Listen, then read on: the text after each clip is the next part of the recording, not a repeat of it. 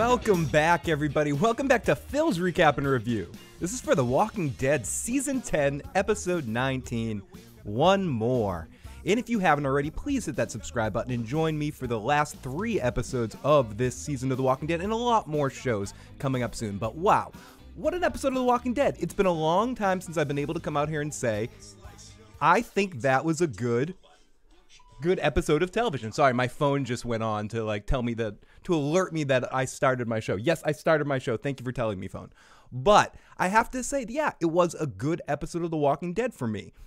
I'm sure some people might have differences of opinions, or maybe it's just because my co-host Joe Dirty Locks isn't here tonight. But here I am tonight. Hi, everybody. Welcome tonight. This was an episode of television that was just really about 3 actors. There wasn't a lot of stuff going on, and to me, it was similar to what they were trying to do last week, but this week's episode was a lot more successful in that kind of episode. And I think all 3 actors kicked ass, and it really didn't matter what else was going on in this episode. I enjoyed the 3 performances, especially by Seth Gilliam, who I've been a huge fan of since The Wire and Oz. And I feel like this was one of the first episodes that they really gave him acting to do.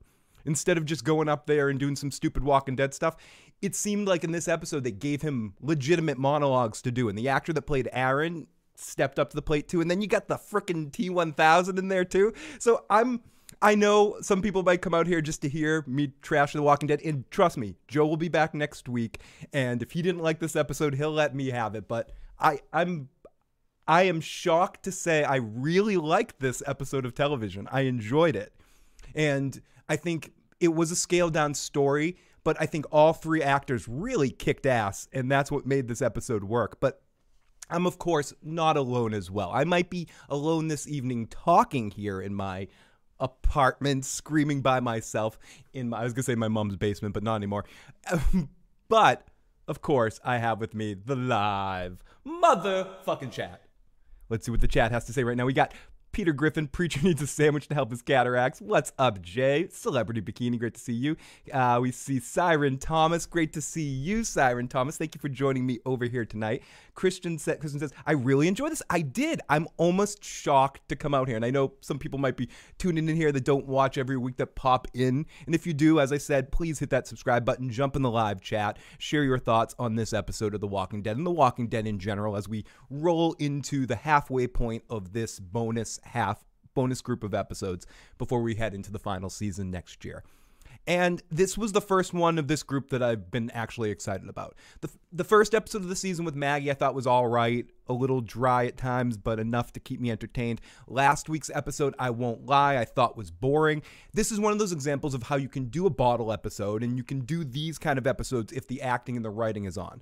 No offense against Norman Reedus or the guest actress that they had playing his gonna show up again girlfriend sometime, or Carol in her bit part of last week's episode, or Dog's performance. I mean, Dog definitely deserves an award for last week's episode. I think his acting deserves at least the golden muzzle award or something. Something needs to be done for Dog. We need to get there, but I think this episode, you really did have 3 awesome actors, and it didn't matter what the material was. And on top of that, whoever wrote this episode decided to pariah off the right thing with the deer hunter thing towards the end, which really got me emotionally invested. There were a couple of big monologues. It was funny. It had a couple of moments of action, but the intensity in this episode really got it for me. And I was shocked. I went into this thinking almost, I think at the end of last week's episode, Joe and I were like, a bottle episode with Aaron and Gabriel? Uh-oh. What could this be? But I don't know. Something about this episode really worked for me, and it hammers down my point. I had a Yosemite Sam moment there. Hammers down my point that this show works better when they can scale it down to characters I give a shit about, and when they have characters that I give a shit about, you can do minimalistic stories or bigger stories, and it doesn't matter because I'm invested in the characters. And when you have someone like Seth Gilliam, who killed it in Oz and The Wire and is just a really great actor, and you relegate him to a moment here, a moment there, and don't give him extended monologues, don't give him a chance to laugh hysterically on screen and just have some fun on screen, I think you miss out. I think this was his fuck it, I'll say it. I might be hyperbolic as shit. I don't care. This was my favorite episode for Father Gabriel in the entire series. This is the first time that they've actually flexed his acting muscle. And if you haven't seen The Wire or Oz, I highly recommend both of those shows. He's neither I guess he's more of a star on The Wire, but and Oz is a complete ensemble piece, but he's got important parts on both shows and shows off his acting chops more than he has on this show. So it was great to see him get material. I've always liked Aaron when he's on screen. Of all the newer characters, the groups that we've met since the Alexandria time, he's probably my favorite. And yeah, and then I was gonna say, who else? And then the Terminator, who tends to always give you good, understated performances, and this was a great performance by him. So I'm flabbergasted with excitement. I almost wish Joe was here to pour some cold water on me. But if someone in the live chat or wants to call in and leave a voicemail, 781-990-8509, or leave a text if I miss your chat for some reason at that same number. You can see it on the screen. Please let me know if you didn't like this episode, or if you did like this episode. Love to hear it. And you can call that 24 hours a day, 7 days a week. So let's go. Did I ever answer? Yes, I did answer it on the last one about Rick. Do I think that Rick's going to come back? Yes, I do think he will be back at some point in time. Andrew Lincoln said on several occasions that he regrets leaving, and I do think one way or another he will be back again. Let's go. Okay, let's see what else everyone. Let's see if people think I'm fucking crazy here that I like this episode. Let's see what the chat has to say. Let's open this up to the motherfucking chat. Okay, let's open this shit up. Here we go. We got some motherfucking chat. Holy shit, Christian, I really enjoyed this episode. We got Fandom D Saint. Great to see. I don't know why I said that like Howard Cosell. The name Fandom D Saint makes me want to say it like how. And here we go. We got Fandom D Saint in the live motherfucking chat. It makes me want to say it like an idiot. Well, I mean, I say a lot of things like an idiot, but that's one of the top things. Hey, Fernandez T. Dang, how is The Walking Dead on? I hated it a long time ago. I'm here to see you. But I'm here to see you. Enjoy it, Phil. Usually I don't enjoy it, Fernandez T. And thank you so much for popping in the live chat, Fernandez. You are freaking awesome. The Walking Dead is usually crap. Tonight was a rare example of... I just want to throw cliches out there. A broken clock is right twice a day. You throw enough shit at the wall, eventually something can stick. You put 3 good actors in a room, they're going to make something decent happen. Whatever. Or if the next 3 episodes are a trend, I'll be excited going into the final series. If last week's episode was the anomaly of the extra boring shit going on in this half, that's fine. I'll accept that and be excited going into the final season. But if this is the last really good episode of The Walking Dead, I'll take it too. Because whatever, it's been a while. I've been starving, walking through the desert, and someone handed me a cracker. And it might be the best cracker I've ever tasted in my life. I might be going, this is a Ritz, because I watched last week's boring ass fucking thing. And so this episode seems really extra exciting. I don't know what it is. Either way, I didn't hate it. Fandom. I'm noticing when Joe isn't here, the episode is easier to digest. It's funny you say that, Fandom.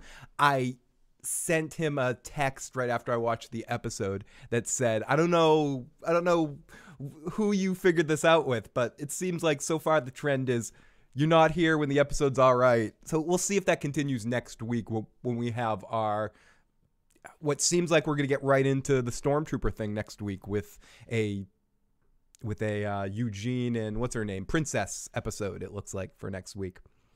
So, Fernandez says, when the whole area has no zombies and you let one walk up to you and bite them, but you have an AK? What the fucking hell?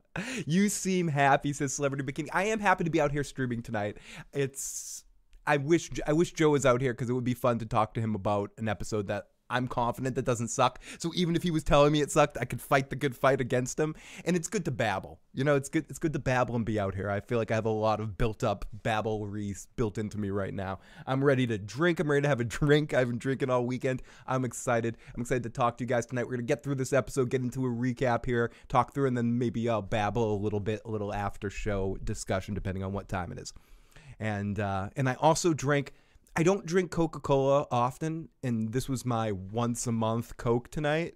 And no, I'm not talking about other kind of coke. This isn't code like hippie activities. This is me. I'm excitable anyway, so I shouldn't drink caffeine.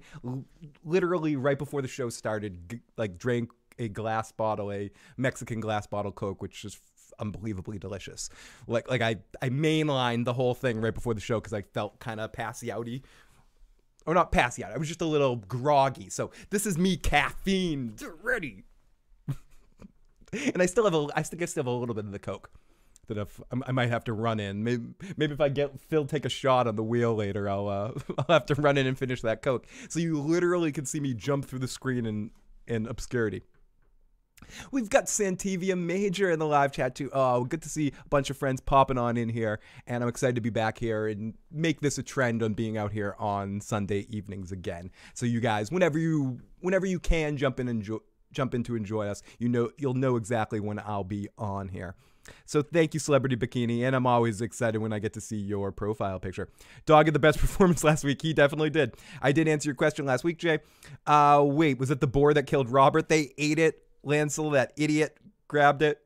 Just for you, I'm gonna watch it tonight. Fernandez T. Don't hurt yourself. As I was saying to Tony last week, friends don't let friends watch The Walking Dead. I'm sort of TV Stockholm syndrome here, so I don't know how it's gonna look to someone completely outside of it. But as someone who's watched every episode of The Walking Dead, I'm sort of conditioned to a certain level of like slop. Like they're feeding me the slop, and tonight they gave me Captain Crunch. So I don't know how it's going to taste for you out of context, but I do appreciate that. So definitely check it out. Jason Voorhees, I saw your message, not the one that you just retracted, but the message you sent earlier in the chat. I felt the same way. I actually, surprisingly enough, enjoyed this episode. This is what happened to the T-1000 when he became useless like Arnold, like the last Terminator. We got Ian throwing in the live chat. Call and text 781-990-8509. We have a text from area code 850 that says, Phil, great to see you. Love your hair tonight. Oh, thank you. You're sweet. Great performance by Robert Patrick. Great to see him. Yeah, no, unbelievable performance by Robert Patrick. He's very good at these kind of bit parts. He was in sort of a bit part of The Sopranos. Was he in a little bit of Prison Break too, maybe? Like, he shows up in little parts in shows, and he always delivers a strong performance, as well as, obviously, the T-1000, the iconic role of that, too. So, yeah, I thought he was well casted in this role. You could tell he had a lot of fun doing it, and he brought a lot of life to the set. I don't know if it's like similar to when a band brings in a musician to jam on their album. The Beatles said when they brought in Clapton for When My Guitar Gently Weeps, they stopped fighting for 5 minutes. I don't know if maybe him coming in made this episode more exciting. Possibly. It maybe turned into something because he seemed really invested. I listened to a few minutes of the talking, the talking echo chamber show over there. And Robert Patrick was like, oh, I'm really invested to see how people are going to view my character. Am I going to be a villain? Are they going to be sympathetic? Like, he was way into it and talking about how much fun they had on the set. So I don't know if he maybe brought in a cool energy, being excited to be on the show, being on what he considers probably a more popular show than he's been on for a while. So yeah, no, I think yes. I don't know. I just wanted to say every possible response to what I was saying. Maybe he was the T-1000 doing it. But yeah, Jason, that is what happened to him. Do you think they're setting up for the spinoff well? No. Not if the spinoff is featuring Daryl and Carol as your main featured players. I do think The Walking Dead could be set up potentially well at the end of the series and the end of the Fear the Walking Dead for a anthology kind of series where you have different smaller groups of episodes being produced. I think that seems to be where I feel like this is all going. But I could be wrong. I don't think they're set up strong for what has been verbally out there put as the spinoff. I don't think. I want to say that I want to believe that Daryl could carry a show. Daryl Carroll could carry a show, but I don't think they really could. I think last week's episode was a good litmus test of what that would feel like, or if that was a good litmus test of what that would feel like. I'd be incredibly bored by that show. I would rather something similar to what these 6 episodes feel like in general, that each one of them are shorter episodes or about completely different things, and have them even be completely more separated stories from different time periods during the apocalypse. But I don't know. We'll definitely be talking about that as The Walking Dead ends and as we look at the Rick Grimes movie, the Michonne movie, and talk about that a lot more next year as we look at the final season, seeing what direction they push this to a conclusive endpoint or leaving this open for many other stories to come. I'm curious at this point, and I'm also curious to see how much fanfare or excitement they can build for a final season of The Walking Dead kind of run, if they can bring back some of the audience that they've lost. And I think that's probably what they're hoping by announcing that. It's like a going out of business sale. When you're going out of business in 2 years. Radio Shack tried that like 7 times. Radio Shack is The Walking Dead in this equation. So yeah, that makes a lot of sense. Or Toys R Us did the same thing. We're going out of business. We're back. We're going out of business. We're back. I think The Walking Dead's going to do a little bit of that. Okay, but I don't think they're setting up great. I didn't watch this episode, but I hope you guys did enjoy it. I actually did enjoy it. No, Phil, you did not like it. I did, Merle. Don't hate me. Don't hate me. Hey, everybody. Great to see everyone. So someone tell me what happened. Oh, I absolutely will, Santivia, because you know why? Because I'll tell you exactly what's going to happen, because you guys all know why. Because it's going to be a recap! Recap!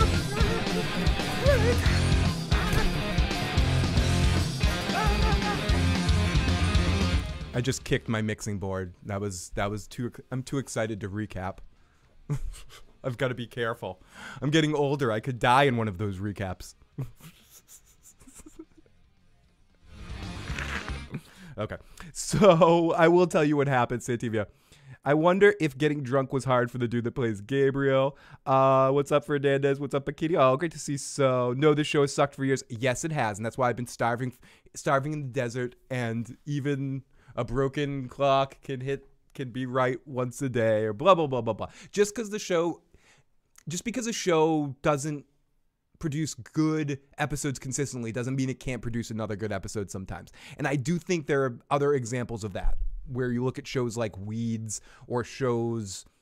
I'm trying to think of other shows, because there are other ones, or Heroes, where like the show gets shitty, or Lost gets shittier than it was at the beginning, but occasionally they'll pop out a good episode. This seemed like that for me.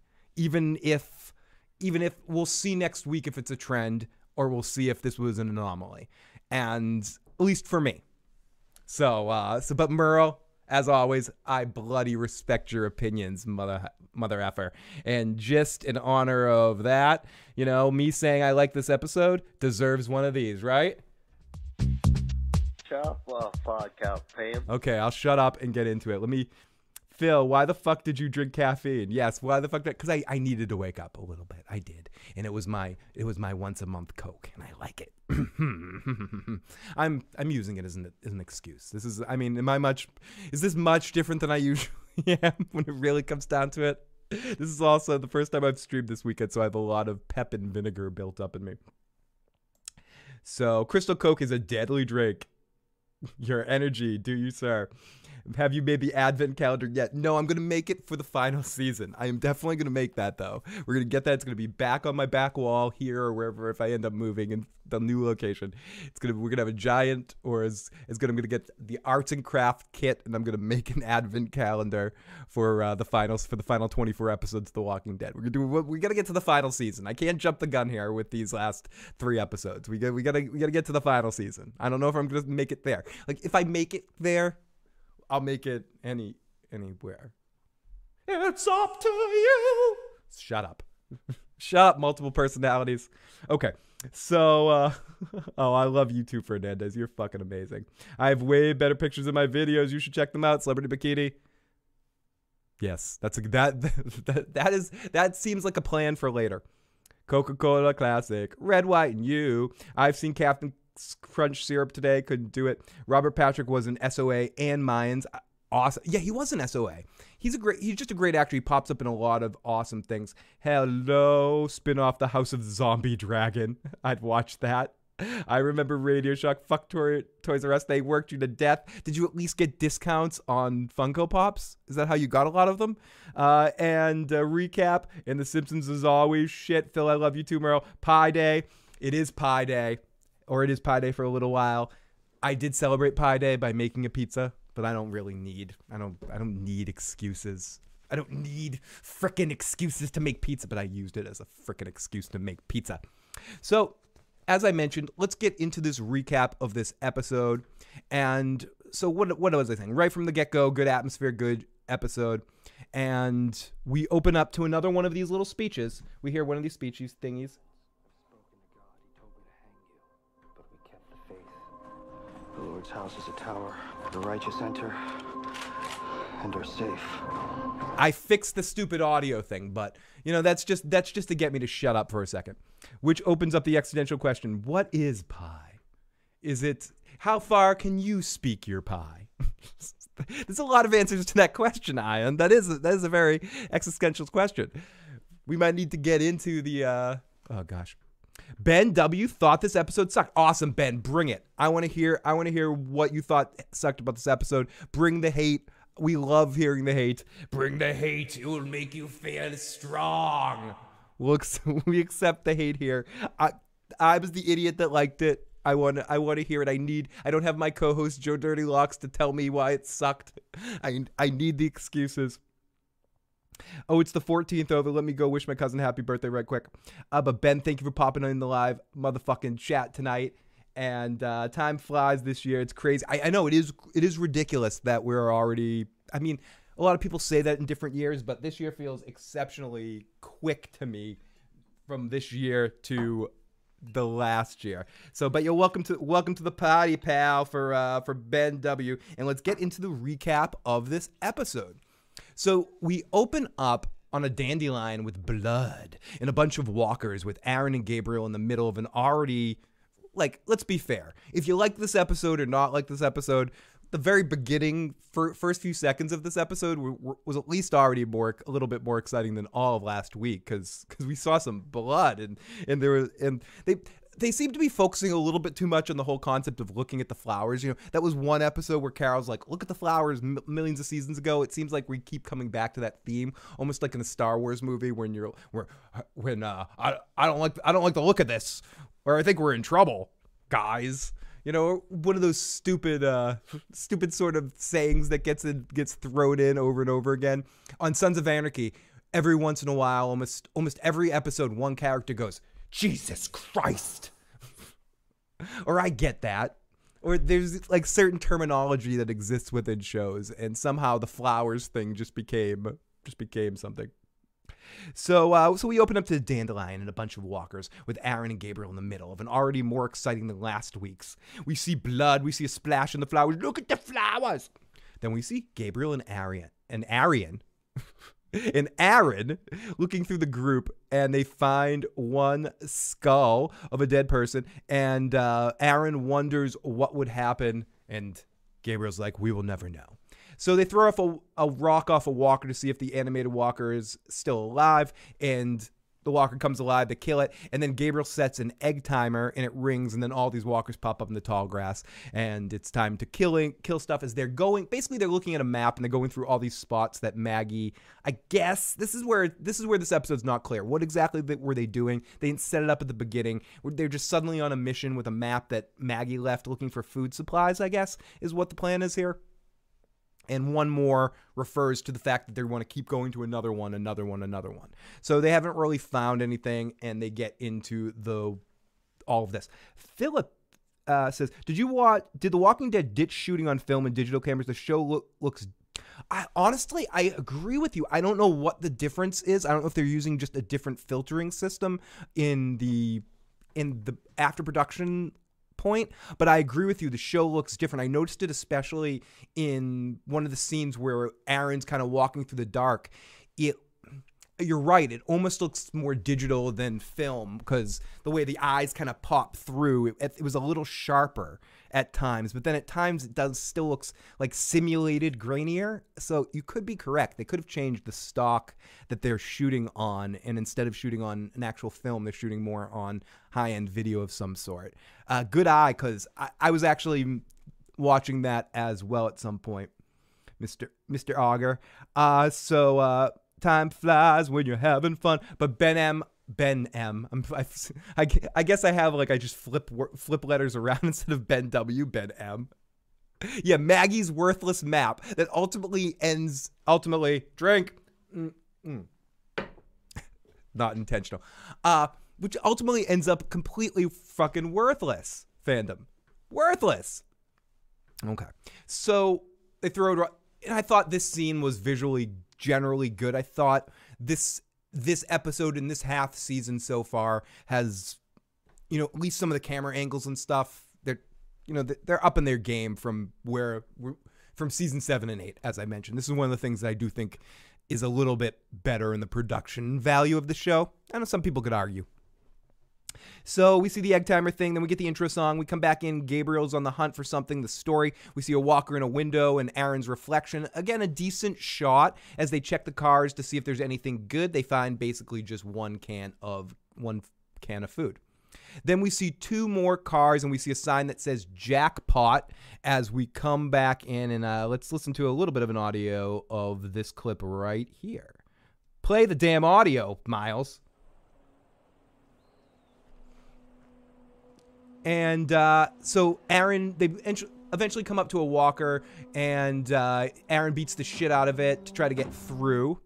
And then Gabriel climbs to the roof of the building, and he finds this couple all cuddled together on a bed that died together. And fucking assholes. No, I'm so bitter. These fucking assholes dying together. Romantic bullshit. I don't fucking like it. They find this ladder. They clear the room, but there's nothing there. They start moving. They kill the walkers through the door. Gabriel looks and...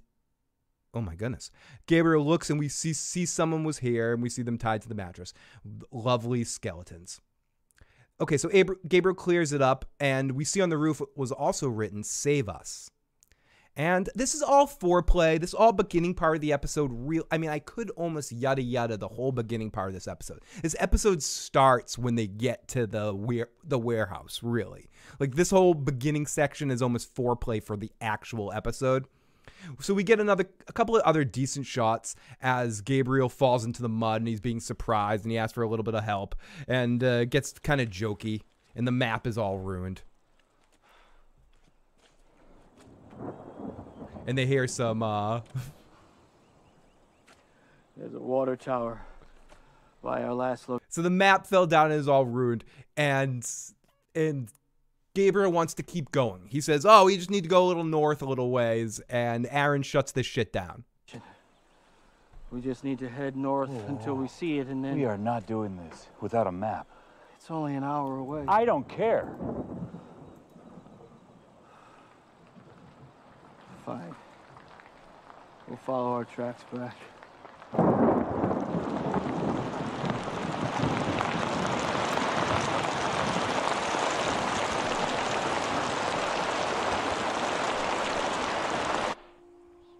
And the rain came, and they start walking back through, and the rain comes, and Aaron asks if this is on the map as they come across a warehouse. Greetings, KC Randy. Great KCA Randy. Awesome to see you in the live motherfucking chat, my friend. What is up? And excellent to have you here on Sunday night. I guess it's good to have you here talking about a Walking Dead episode. Because I wish I had something more exciting to talk to you about, but this was a decent episode of The Walking Dead. So we're back into the building, and they look around, and they find some books and other stuff. We see some pages ripped out of a Bible. Wait on to that. That comes back later. And then Aaron's saying, hello, anyone here? And he's looking around everywhere. And it seems like someone's in there, and I think they gave up way too quickly. But whatever. It's kind of a funny little segment that happens here too, where Aaron is looking around and he can't find anything, and he's saying help, or he's saying hello, and then eventually he just starts screaming.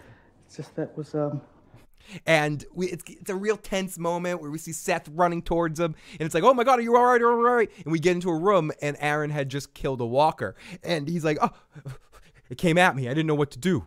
And Seth just starts making fun of Gabriel starts just making fun of him, that he starts freaking out because it's a walker. These things are commonplace at this point.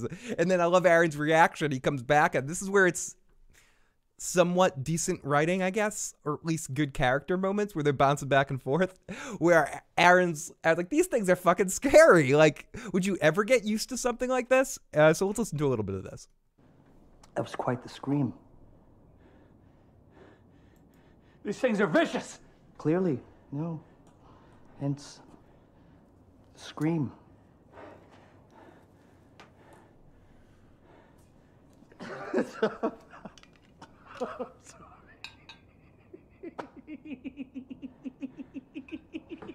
All right. Let it all out.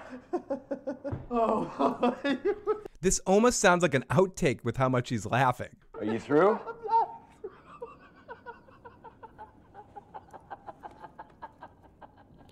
And this laughing right here very much reminds me of his performance of Clayton Hughes on Oz. Anyone that's seen Oz, the way he's laughing like this, it's bringing back some of that. Oh, area code 201 sends us a text message that says, Phil, I was really surprised. I actually did like this episode. I haven't liked The Walking Dead in a while, but I keep tuning in to watch your show. Thank you, and hello to the motherfucking chat. Thank you, area code 201. Oh, Lord!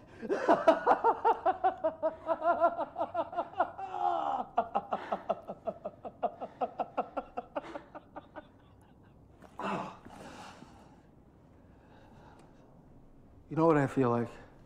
I feel like getting What? drunk. Dinner.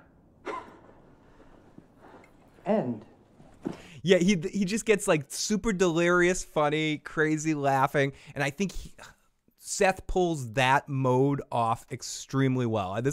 I might for the next, how long have I been on? For the next 45 minutes, might just wax poetic about how much I like Seth Gilliam as an actor and always have, and don't get opportunities to say it much because I can only talk about Oz or Oz or The Wire so much. I can't wait for that eventual future Wire recap breakdown series crap that I'll do with Tony one day in the future someday.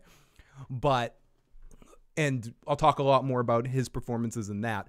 But this is him at years later, like even better at his craft. So I think he was having a great time playing in this episode. And it was good to see the actor that I've loved before, because I've seen him. I didn't want to see them Duran him, like Game of Thrones Duran him, with what they did to my buddy Bashir. Where can I see him? Where's Bashir? Oh, his face is kind of cut off. Yeah, is he cut off? Where is Bashir? Yeah, you can't really see him on that thing, but his face is turned. My buddy Bashir on Game of Thrones, they just cut him by the balls. He's a good actor, and they brought him on Game of Thrones, and they did let him do shit. Sit in a fucking chair and get his ass kicked by sand snakes. You know, come on. Spoiler alert. Spoiler alert, they screw with Dr. Bashir. Okay, so back in the building, they look around, they find some books and some other things.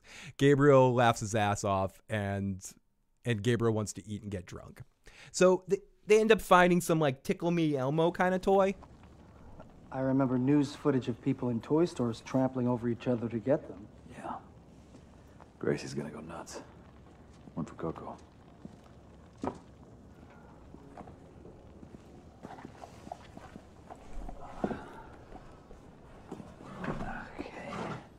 So they found some boar, they have some whiskey, and they get into the whiskey. And this creates an interesting scene that is a nothing scene. And this is where I can see where someone popped in the live chat and said they really hate this episode. I can't argue with you, because if you're not into the minutiae acty kind of business of this, it could be another boring episode just like last week. Not much happened. It's a human peace episode. And if you're sort of checked out and wanting this show where what I always preach about, The Walking Dead does action and gore and intensity and big things better than it does personal stories. I feel like the show doesn't usually pull off things like this well. So I can kind of see it, and maybe I'm biased, and I'll accept that maybe I'm biased, that I really naturally like two of the actors that were in this episode, and the actor that plays Aaron, I've appreciated him enough and he brought his A game in this episode. So I could be biased to this episode, but ultimately it is just a lot of business. You know, it's a lot of like theater stuff. You know, maybe it's the theater geek in me that likes this episode, because it is. It's a lot of monologues and discussions. This whole episode could be a freaking theater show. Could be like a three-man show that they produced on stage. There's not a lot of stuff that needed to be in a TV show. And I'm not saying that is a bad thing. I'm saying that's part of the reason why I liked it. There's like the episode The Fly in Breaking Bad. And I'm not saying this is on that same level, but in the way that it's just sort of a scaled down show with just a couple of the characters. Last week, as I said, did the same thing. And I think it's, if you put it on the scales between this week and last week's, my son had to tickle me Elmo. I had to get it for my little cousin that year. Sand snakes in bikinis. Ladies and gentlemen, coming this year from HBO, another Game of Thrones spinoff. You want House of the Dragon. You want Dunkin' Egg. You want Game of Thrones animation. But what you really want? You want sand snakes in bikinis. Sexiness in Dorne. It's like Baywatch meets something. Crap. It's like Baywatch meets a turd. Live. And yeah, I had to get the Tickle Me Elmo for my little cousin one year. And that was one of those years I actually ended up in lines, running through stores, chasing after gifts. I've done it a couple times for myself too, but more for video game things, like trying to get video game consoles. I think the Wii was an adventure to try to get, and I just like ran from store to store trying to get that freaking thing. And I remember I got the game, I got Zelda Twilight Princess before I ended up getting the system, because I pre-ordered the game somewhere, and I was like, I'll get the system the day of, no big deal, because I was still organizing my funds. And then I went to the store, and I was like the next person in line, and I got caught out as like I was waiting for concert tickets. They're like, nope, leave, you get out. So then I had I left there and ran to another store, and then ran to another. I like ran around to like 20 different stores and got turned away at each one of them till I eventually went to, where the fuck was it? I think sorry fandom. I think it was Toys R Us, and they handed me one of those, like a ticket that said, on the next shipment you'll be number 16 or something. And then like a week and a half later I got a phone call that was it's like, come and get it. Come and get your Wii and come play with it. And then I went and I waggled my Wii for years. End of the stupid story. Everyone can have a drink on me right now.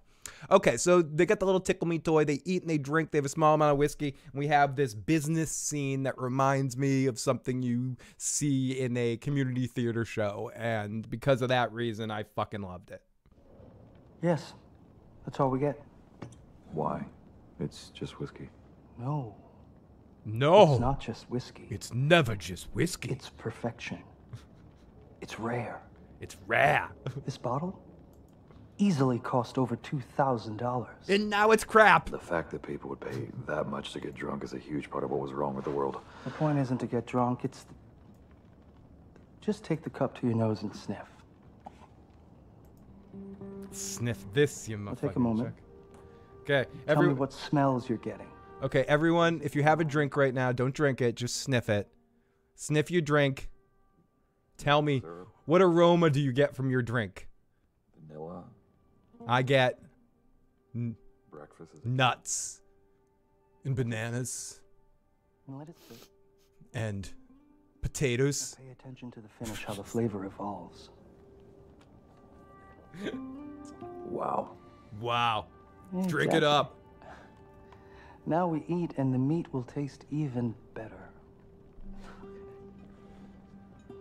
Okay, a small subtle note coming up here as Aaron, I think, or it's the next clip. Okay, Aaron appreciates all of that business, but he's like, let's get down to drinking. And you hear that slow ass music. This is a subtle little thing that I actually enjoyed in this episode. You can hear that background music. It's all slow and like, once Aaron goes, let's turn this shit up and like get drunk. Listen how it like double times. And I kind of dug that. It's a small little thing, but I enjoyed it. Listen.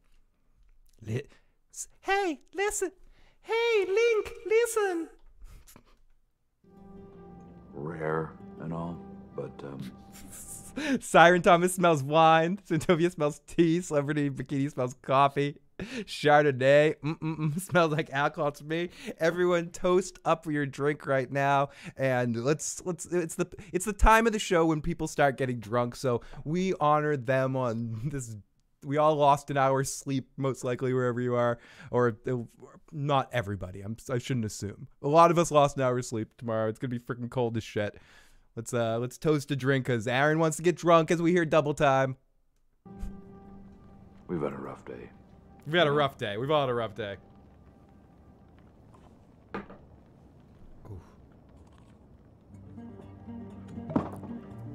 See, they double time it there. Motherfucker, motherfucker, motherfucker, motherfucker. Bullshit. Oh, motherfucker. Yeah, here we You go. don't have it. Then call. I don't have enough to call. Oh, spoons time.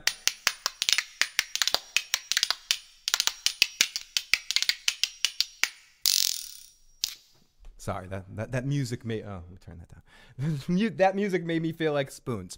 So, great to see so many of our friends in the live chat tonight. Thank you for a bunch of our friends from the After Dark jumping over here and checking out my channel and jumping in the live chat. Celebrity Bikini Fernandez T, Siren Thomas, and of course, the wonderful Santivia Major, who's been with me forever as well, supporting me. So thank you, all of you guys.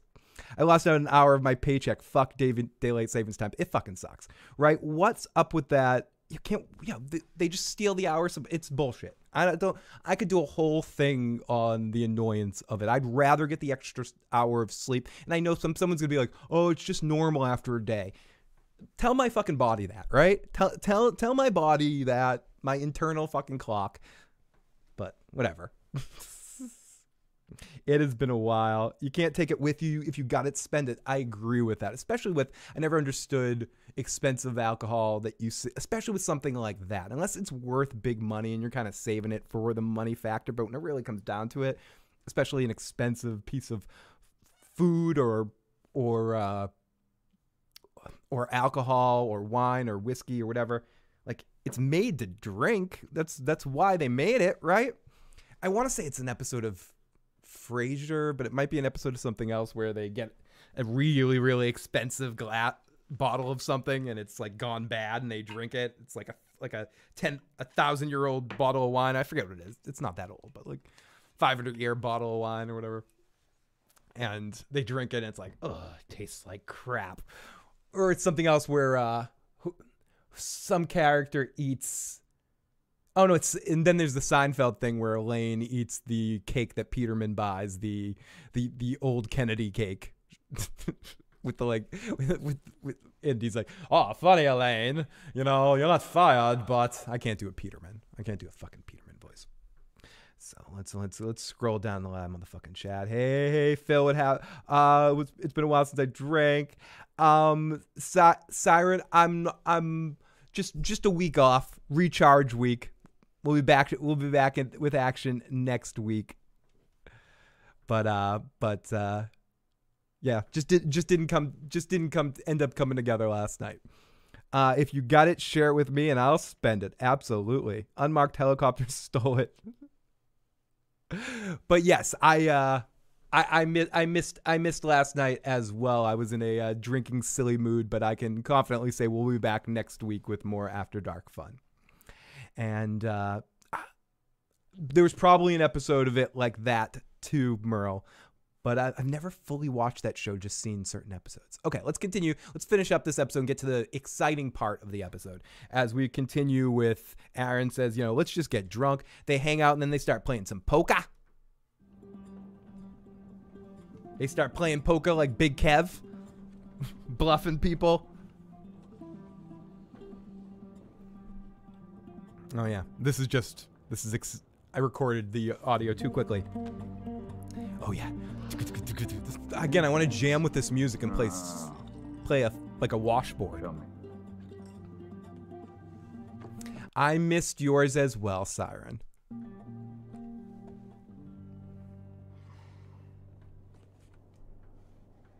So what does God think of you drinking and gambling right now? So this goes on back and forth. I'm not going to play every little clip of them talking, but they hang out, they play cards, they bluff each other. Gabriel bluffs his ass. What do you think about God thinks about you drinking? It gets into this really cool monologue. Again, it's hard not to want to play it all, but... Card sharking part of proper priest training? But he talks about Is there a whiskey class in the seminary? Actually, yes. his friend. Yeah. I'll play a few seconds of this. Oh, I'm serious. I had a mentor, Reverend George. He was a good friend and a great teacher. And my first class with him was at a boy's funeral.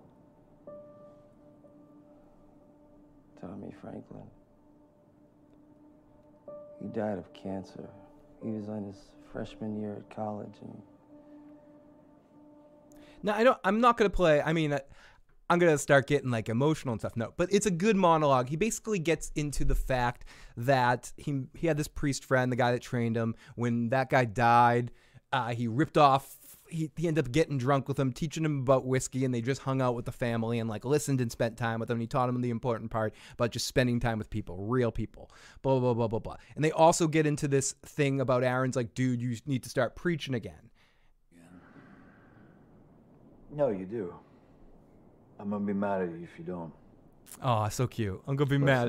I'm gonna be mad at you if you don't. When I was out there finding people to bring to Alexandria, that felt right. Helping people was right.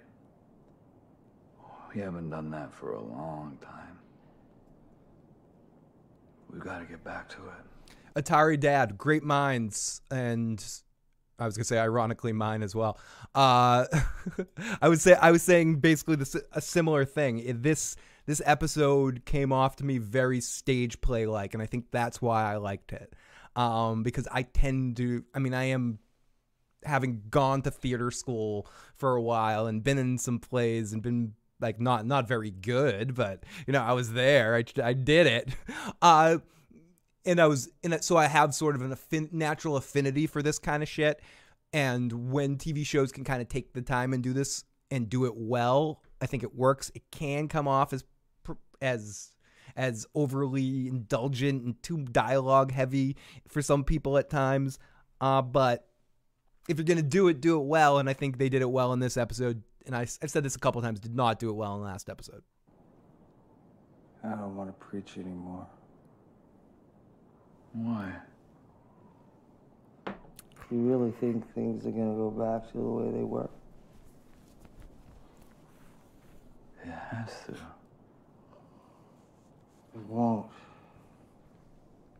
Now, what's interesting about all of this, and the reason why I'm playing most of this, is Robert Patrick's character, who comes into the play a little bit later in this episode,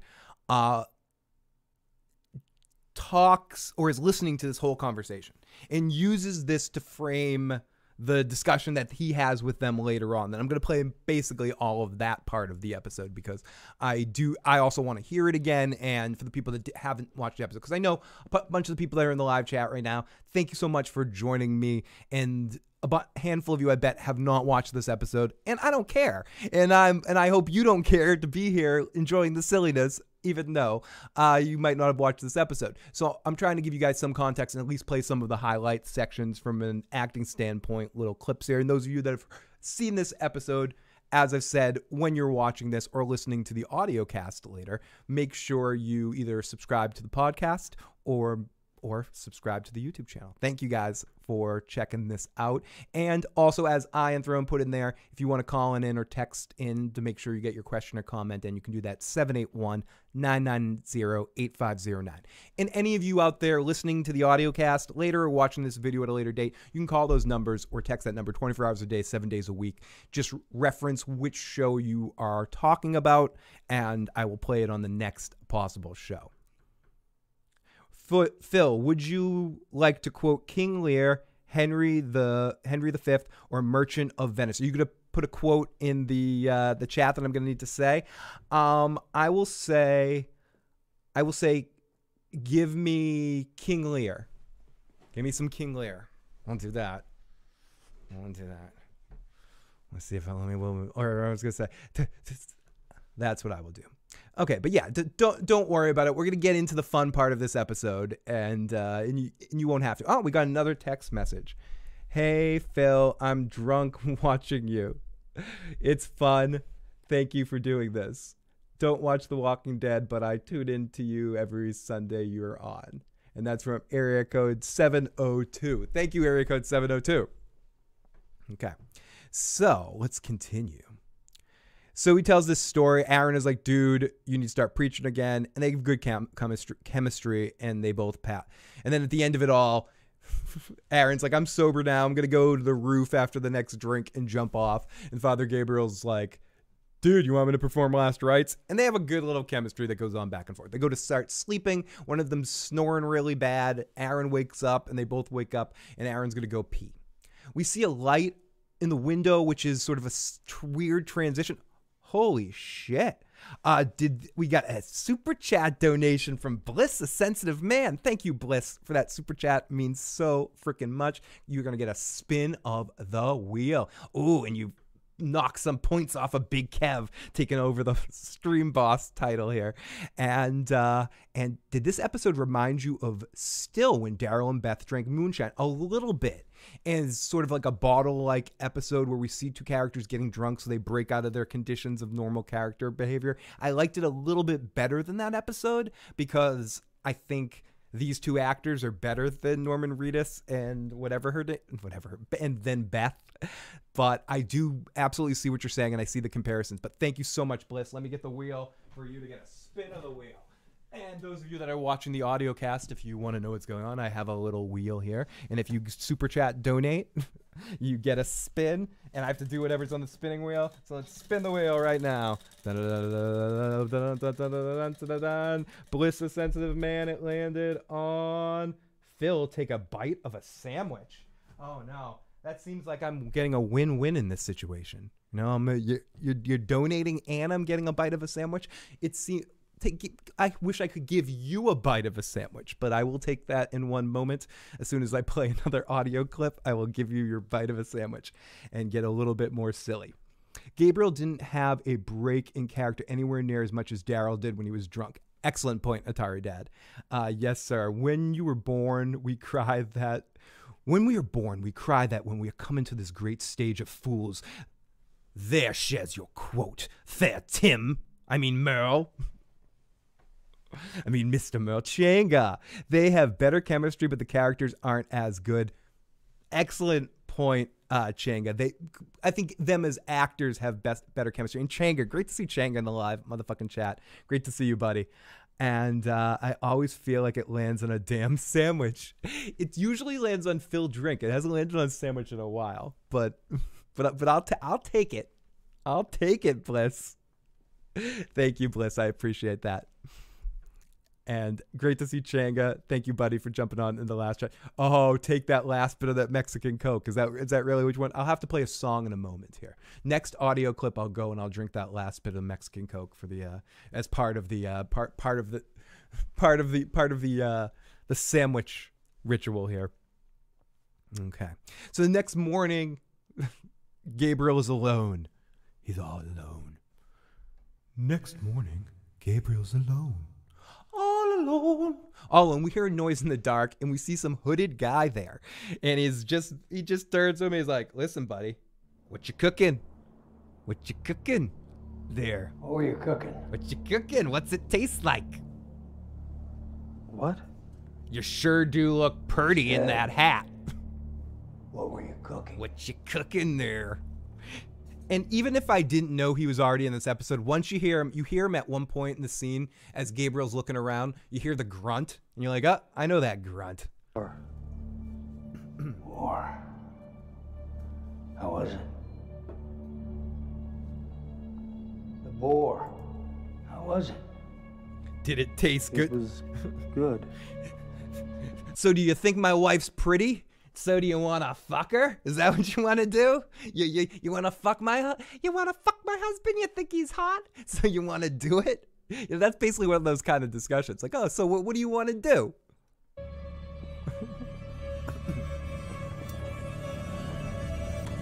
I'd like a bite.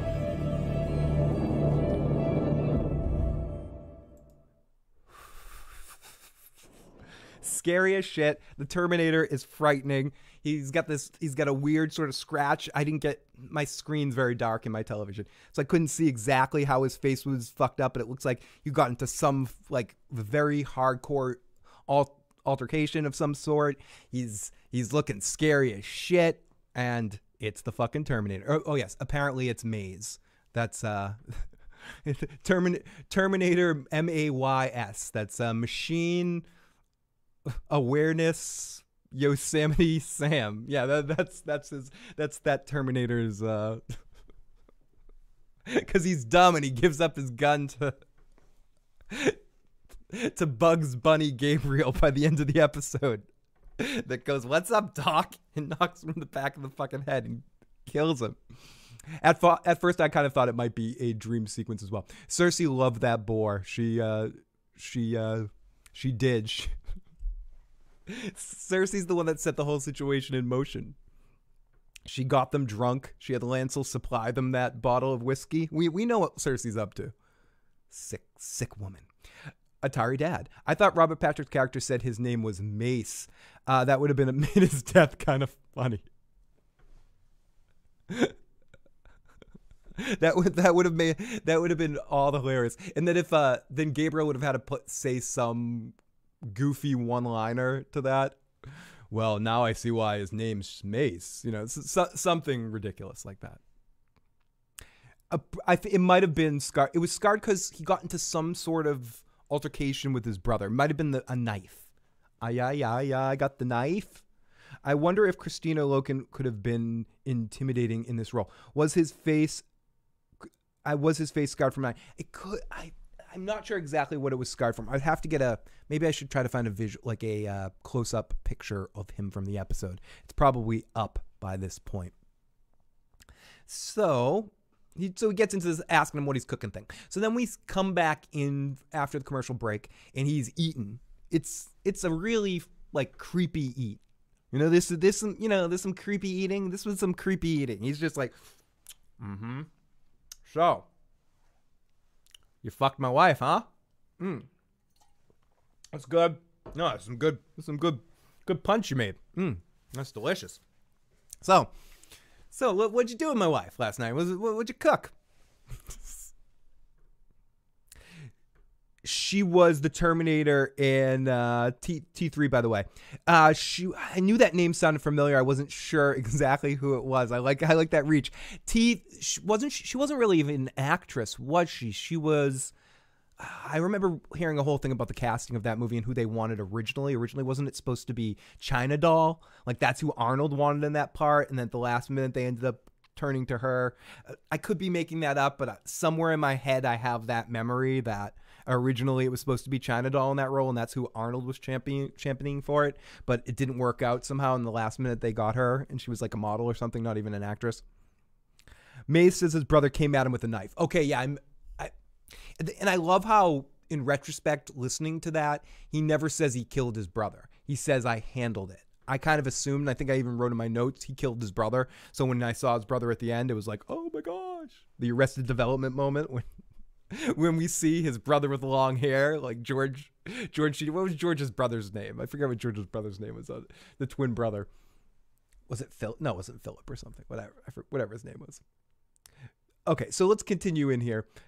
So yeah, he's eating and he's cutting him off. So let's listen to a little bit more of Robert Patrick. Yours. I came here with a friend of mine. Have you seen him? No.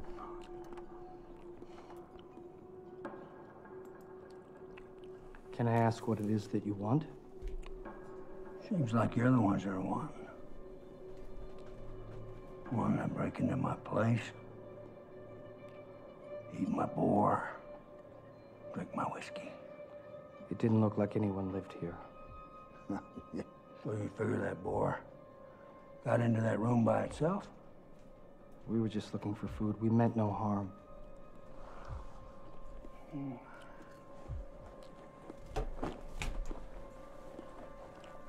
Oh, that happens to me a lot with some movies and TV shows with certain actors I thought were in roles and they really weren't. Mandela effect's a real thing. You should know that we're part of a larger group. I love how Gabriel right there, he turns around, he starts going after him with kindness first, and this whole thing is a bluff. And in fairness to, I guess, spoilers to those who haven't seen the episode, the end of this ends up with them convincing Robert Patrick to let them go. But, excuse me, but he knows, and he even says it through this whole thing. He's got a read on Gabriel. He's like, you can't bluff me like you could bluff your friend. And even right to the end, he's like, Father, I don't believe you. And let's hear how this all evolves. More than 20 armed fighters. They'll be coming if we don't get back soon. I don't bluff as easy as your buddy in your little card game.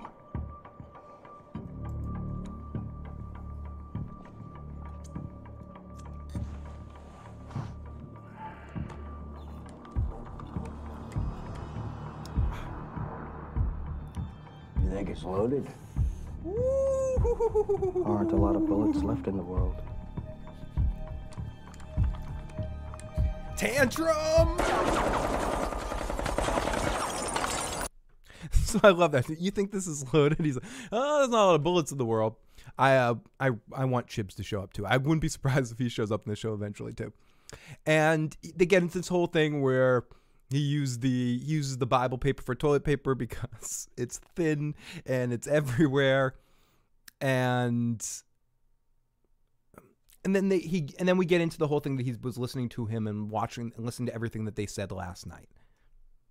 I do believe. Evil people aren't the exception to the rule. Right there. They are the rule. I was drunk. A drunk tongue's an honest one. There's nothing left in this world but thieves and murderers. No. And then this is when things start getting intense. And he goes, you're close. He gets it to him. He's trying to break him down. He's trying to be like, listen, you'll do anything. You'll hurt anybody. Even if Gabriel didn't kill him, how do they think they would have reacted to revealing, oh yeah, I forced my brother to kill his family and then chained him up?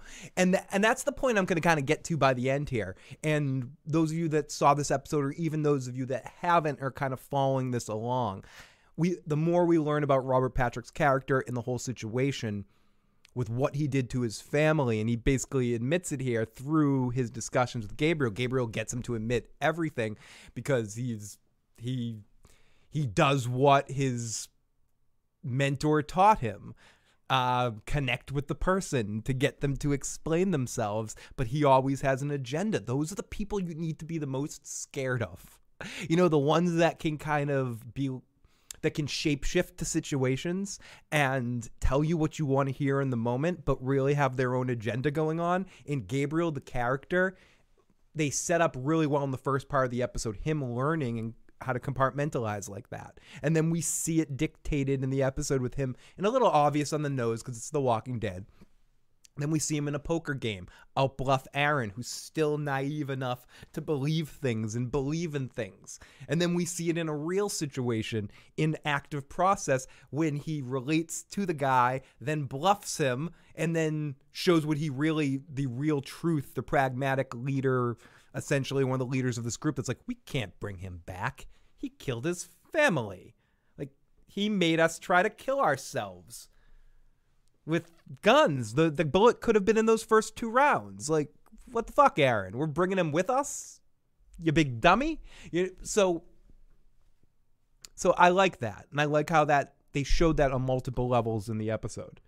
It worked. Feel goodness. You just have to look for it. His name is Les Packer. Convince Padre. Me or you? Yeah, and his brother chose to kill his wife and his daughter. Fuck him. Fuck Gabriel. Gabriel is a founder, confirmed. We need Odo to Close to what? Okay, so then he brings in he brings in Aaron. And Aaron's tied to the chair. He unties one of his arms. This is when everything gets intense. Really intense here. We're starting to have a deer hunter-like moment about to happen. 1 in 6 chance. Here you go. 1 in 6 chance. We've all seen the movie. Fuck this. In fairness, I'm going to speak for Joe. Why didn't one of them go just turn the gun on him and try to shoot that guy? I guess because you don't know it's a sure thing. And once once Robert Patrick knew the next round was a sure thing, it gets intense. This was all maybe all just a game essentially for him too, and I don't know. He just expected at that point. He has that Joker kind of moment where he's expecting, and it is kind of like the Joker thing. Will you blow up your friend eventually to save yourself? Well, you got a choice. Each time you can point it at yourself. Fandom, I'm going to ask that. I want to ask that question, or I'll ask that question to you right now because you brought that up. Funny, you don't want to bring Maze, but you're willing to bring the brother who stole food and came at Maze with a knife. Were they going to bring him? Or were they going to put him out of his misery too? I don't know. I honestly don't know. Was Gabriel just doing it again?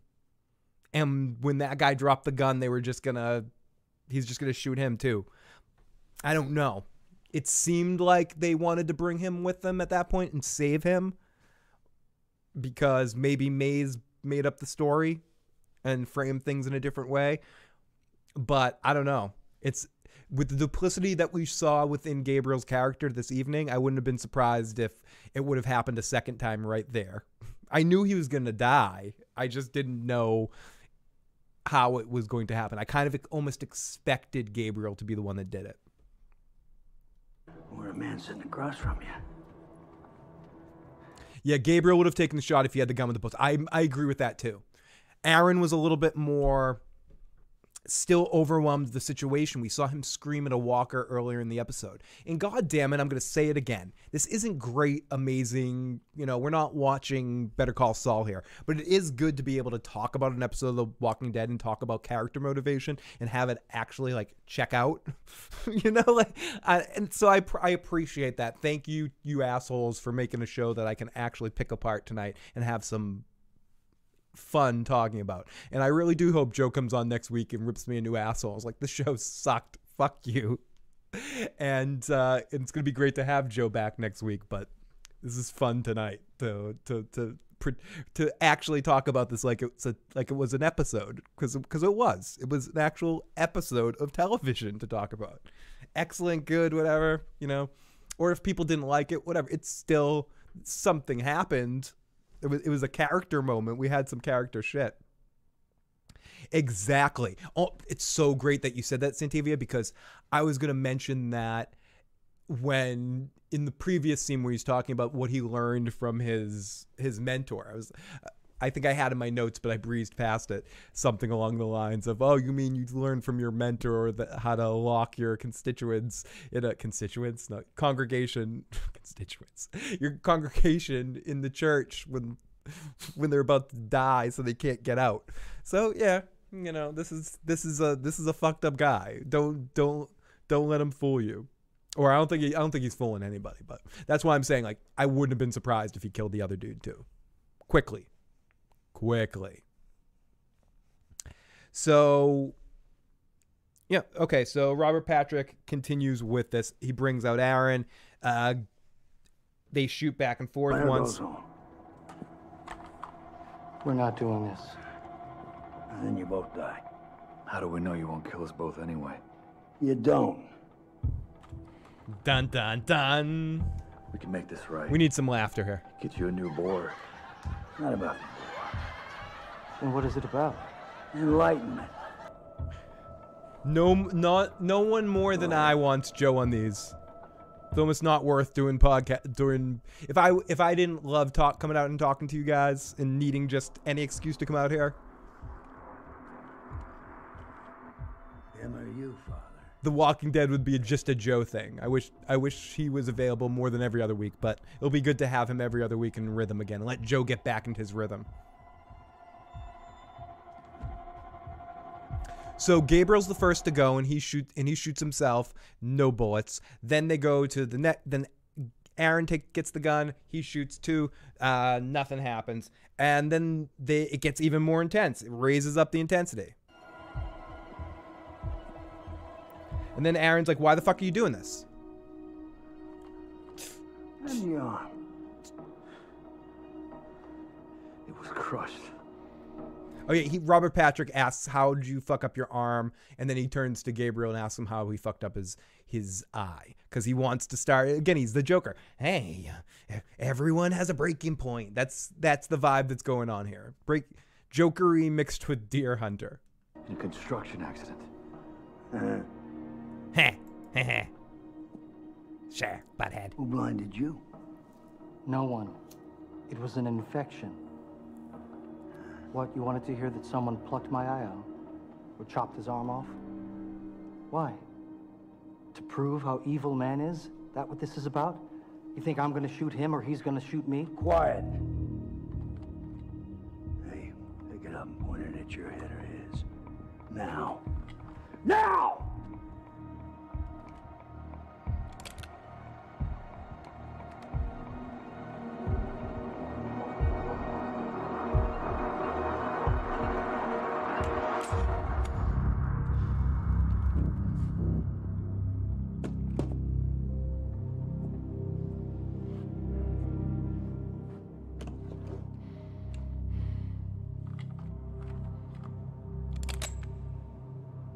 You hear that?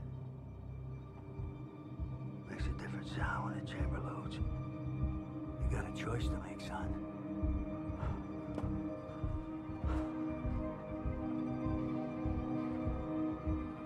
We're not thieves and murderers.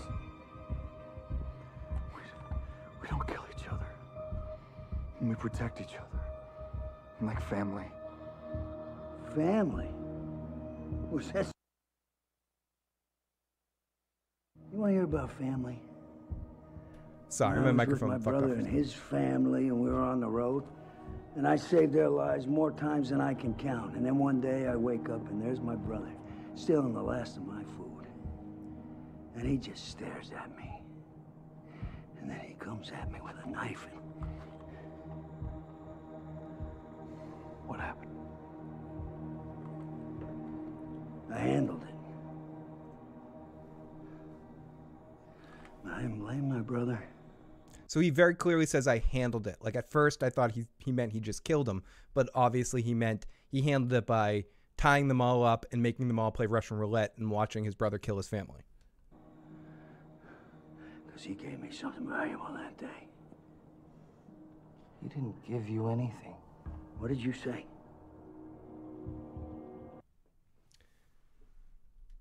So you wall yourself off in here, believing that everyone left is evil or only out for themselves, because it's easier to accept than the truth. That you meant less to your brother than some Now, what's fun about all of this is this all ends up being a fucking bluff. food. Gabriel. No, he's gonna hear this. Now, I know something about looking for the meaning in things, but most times there isn't any. No answers. All no a fucking grand bluff. design. Your brother didn't give you any enlightenment, just a ripped up face, and you're so full of hate that you can't see that you're about to murder two good people, and for what? To prove what? That you aren't any different. Yes, we are. It does, Ahmed. It does. I said pull it! Him or you? Who's it gonna be? It really does kind of feel like a social experiment. I think that's what works about it, because I think, for me anyways, The Walking Dead always worked best in that context. Putting your, not that I necessarily put myself in a position, being in the Russian roulette position, but in the sense of those sadistic kinds of choices. Being put in that position where Shane is in that first season. And yeah, I said Shane, trigger word for some people. But when he has to shoot the dude, when he gets the medicine at the end. I think what is interesting is when we are put in these moral dilemma kind of moments, and you can make the intensity work. And I think for me in this episode, it came together in a satisfying way. And for The Walking Dead, which has disappointed me so much in the last few years, it felt better than it probably should have felt. But I think that's a big thing, part of this episode that works, is that feeling, making it feel a little bit like a social experiment. It's like the Joker forcing two, but it's so funny you said that. I totally referenced that a little bit earlier. It is absolutely like that, mixed with the Deer Hunter situation. It's like the Joker putting someone in the Deer Hunter situation. And I love it.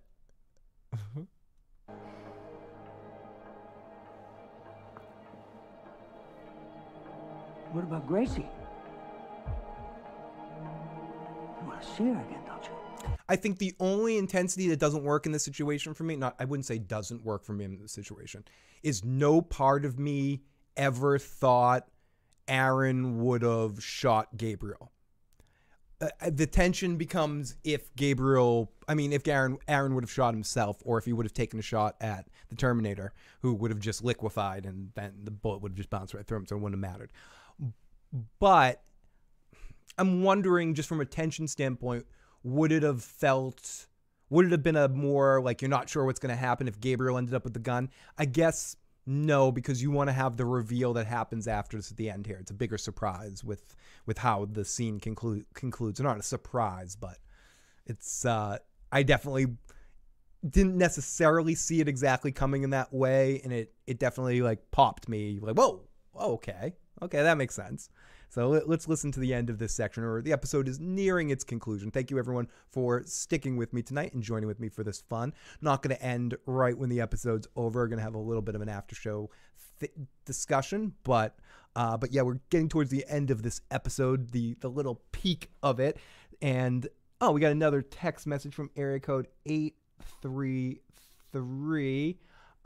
It's a shame that Robert Patrick's character died. I would have liked to see him on the show again. And the chat's right about Gabriel. He never forget what he did at the church. Okay. So yeah, no, I mean, you can't forget about what Gabriel did in that situation. It's he held the door. You shouldn't hold the door. You should only hold the door of your Hodor. But yes, no, fuck Gabriel. But thank you, area code 833. So, you can see Gabriel was more in control while Aaron was very emotional. Absolutely. Like, Aaron is all emotion. And I think that's one of the strong points of him as an actor as well. He has very expressive actory eyes that are very emotional. You can see the tearies in them and the emotional points. Ahmed says, what I find frustrating is that they could have gotten the boar drunk, tied it up, and brought it back to Alexandria for breeding. Yeah, they got pretty selfish with that boar. They're like, you know what I feel like doing right now? I feel like dinner. And then they just killed the boar, considering all the hungry people right now. Yeah, it was selfish that they just sort of ate the boar. I wonder if they were planning on bringing like the leftovers home. Hell yeah, we couldn't find anything. But yes, that's an absolutely great point. And thank you to our texters tonight. And any of the texters, if you guys want to leave voicemails, you're absolutely welcome to do that. Again, at that number, 781-990-8509. Maybe it's congregation full of carrots. What I find, you can see that Gabriel was more in control while Aaron was emotional. Maybe it's congregation full of carrots. It's yes. Sorry. Oh no, we did get another text. I'm too drunk to call in. Okay, thank you, area code 833 is too drunk to call in. So you can keep texting, no worries. So, Aaron is, where are we in this? Okay, let's play and I can figure it out. Well, then you know what you gotta do. Oh, here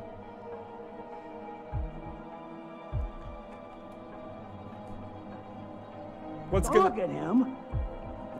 You want to see your daughter again or not? Yes, I do! Then what are you waiting for? So it seems like this might be the it for our buddy Aaron. And he's about to do it. 3, 2, 1, stop! And then the Terminator stops him. This is who people are! This is truth! You're wrong. I was wrong. People in this world are capable of more than just killing each other. Like this, listen to this stuff, okay? Like at this point right here, Gabriel he's already killed him in his mind. And yet Gabriel is Breaking Bad. He's reached the tipping point and he's become a bad guy. Let's see how far that goes. Let's see if that becomes an interesting plot point going forward into the next season, or it's something that they just don't follow up on in a rewarding way. If this is a setup for a future sort of seeing where Gabriel's character goes, that he's going in the Shane kind of direction, that might be a step too far if they get into a more civilized sort of environment eventually. It might be interesting to see where that goes, and that actor can play stuff like that very well. So yeah, it'll be cool to see where this goes from this point, because right here, this is some duplicitous fucking shit going on right here. They still love, still sacrifice. Your brother didn't give you any truth. He just betrayed you. Oh, we're never stopped, Santivia. And if you punish others for his sins, then you're no better than him. Now, you weren't always like this. Come with None us. of us were. Join us. You have to remember who you were. I know who I am! I do too. You're a good man. Good people who've been broken by this world. You don't have to be like this. You There can is do another it. way. Our community is real. It's full of people who were lost and found their way back. You can too. We can help you. If you'll let us. I feel like there's a few times where he just almost died, especially in the last group of episodes when he was saved by Maggie's group. Father, I don't believe you.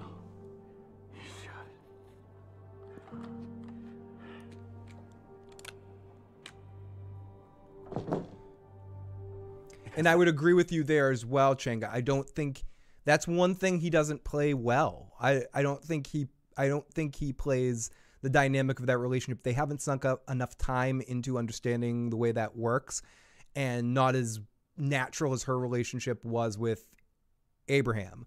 And then she bounced to who she was with, that other dude too, and then somehow, like in an off season that we didn't see how it happened, she ended up with Gabriel. Like it was almost how it started, so it was hard to just basically put them together in that way. At least, so yeah, I always had kind of trouble with that dynamic too. It's non-believable. Did I just say it's non-believable? That's bad.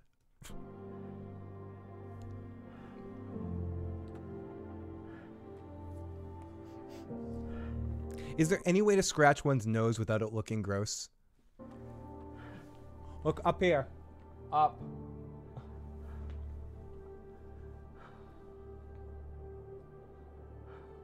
I was kind of I could have seen a way this episode was spun where Gabriel did die in this episode. It almost would have been, it's like poetry, it rhymes. George Lucas.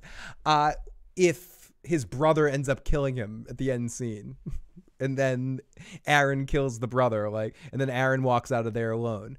I don't know. I'm not saying, maybe it would have been a little cliche, but I tend to agree that Gabriel feels like a character that's on borrowed time, and this felt like a final episode for him, or in a way it could have been if it was shaped in a slightly different way, and you had topped it off with the twin brother shooting him and then shooting himself when Gabriel tries the same thing on him later in the scene. That might have been a really crazy way to end the episode, and yeah, maybe an interesting way to say goodbye to him, where his shit just doesn't work. You see it working in the wrong situation where it shouldn't have worked. I don't know. Maybe that would have been cool. Why Ahmed also? Oh yeah, Shane, Judith's father. Exactly. Remember who you are, Daenerys. I was gonna say Dracarys, but for some reason it was gonna come out as Nostrovia because of the vodka. Wait, Phil, are you talking about Miss Hot Pants? Yes, I'm talking about your girlfriend, Rosita. Why do the Walking Dead characters forage in dry rural communities that have been picked clean? I would have went to the city to find food.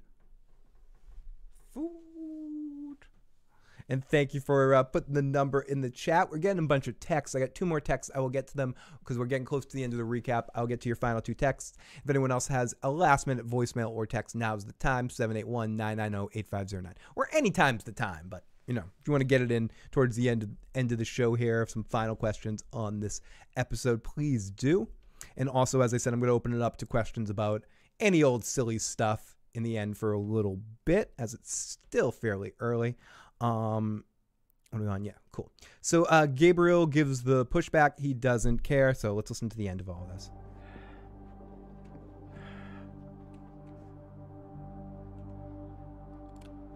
So eventually he puts away the gun. And it's all cool. It's chill. He unties Maze. Aaron and says, "My name's Maze." It's Maze. I'm a good guy. It's okay. I trust you. My name is Maze. Smack! Gabriel picks up Aaron's arm, the big freaking spiked mace thing, and smacks him in the back of the head, and turns to Aaron and goes... He smiles at him. Not smiles at me. It's okay. It's okay. We're good. We're good. That's it. Calmly. And I love Aaron's response. Yeah, with these like crazed eyes. Are we? Excuse me. Couldn't take him with us. He killed his brother's family. Let's just go. I love how my favorite part of all of this, and I'm not going to play it because it's a visual cue, is one, the way he says that, like the actor's read of the way he says that. He killed his brother's family. We couldn't bring him with him. And then Aaron walks out. He's like, okay, we're fucking done. I'm out of here. He walks out of there. And Gabriel goes like this. Like wipes his hands. Like he's so, like, not that he's proud. Like almost like a proud poker move. Like, handle that, motherfucker. And I loved it. Just excellently played by Seth. Like I said, this is gonna be an hour and a half of me praising Seth Gillian's acting ability, and he fucking killed it in that scene. Mace, in the words of Joe Dirty Locks, knife to the back of the head. Do we have Joe? Do we have Joe on cue here? No, we don't. I thought Joe was somewhere. No, sorry guys. I thought we were gonna pop Joe in here, and let's see if we can find Joe anywhere. No, I don't think so. But yeah, I thought it was a really fun moment there that was surprising, and I wasn't sure what was going to happen in that moment. I was convinced in a way that there was no way that Aaron was going to survive. I mean, there's no way that guy was going to actually come with them. But I wasn't expecting Gabriel to do that quickly in that moment. Joe, what do you think? Joe thinks it all sucks. It fucking sucks. Shut up, Phil. Phil. You'll have to wait till I come next week where I tell you it's all a pile of donkey balls. What the fuck? Fuck this fuck. But at least someone got stabbed in the back of the fucking head. You fucks. You fucking piece of shit fucking king, gimple pimple fuck. I'll fuck you and you fuck. There you go. There's your Joe rant of the night. And that, everybody, is... What did Joe think? What did Joe think? What did Joe think? Was it good or did it really fucking stink?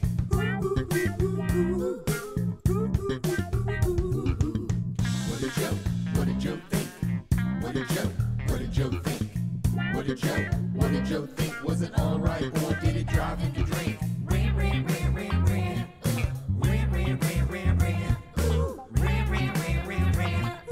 Ran, ran, ran, ran, ran.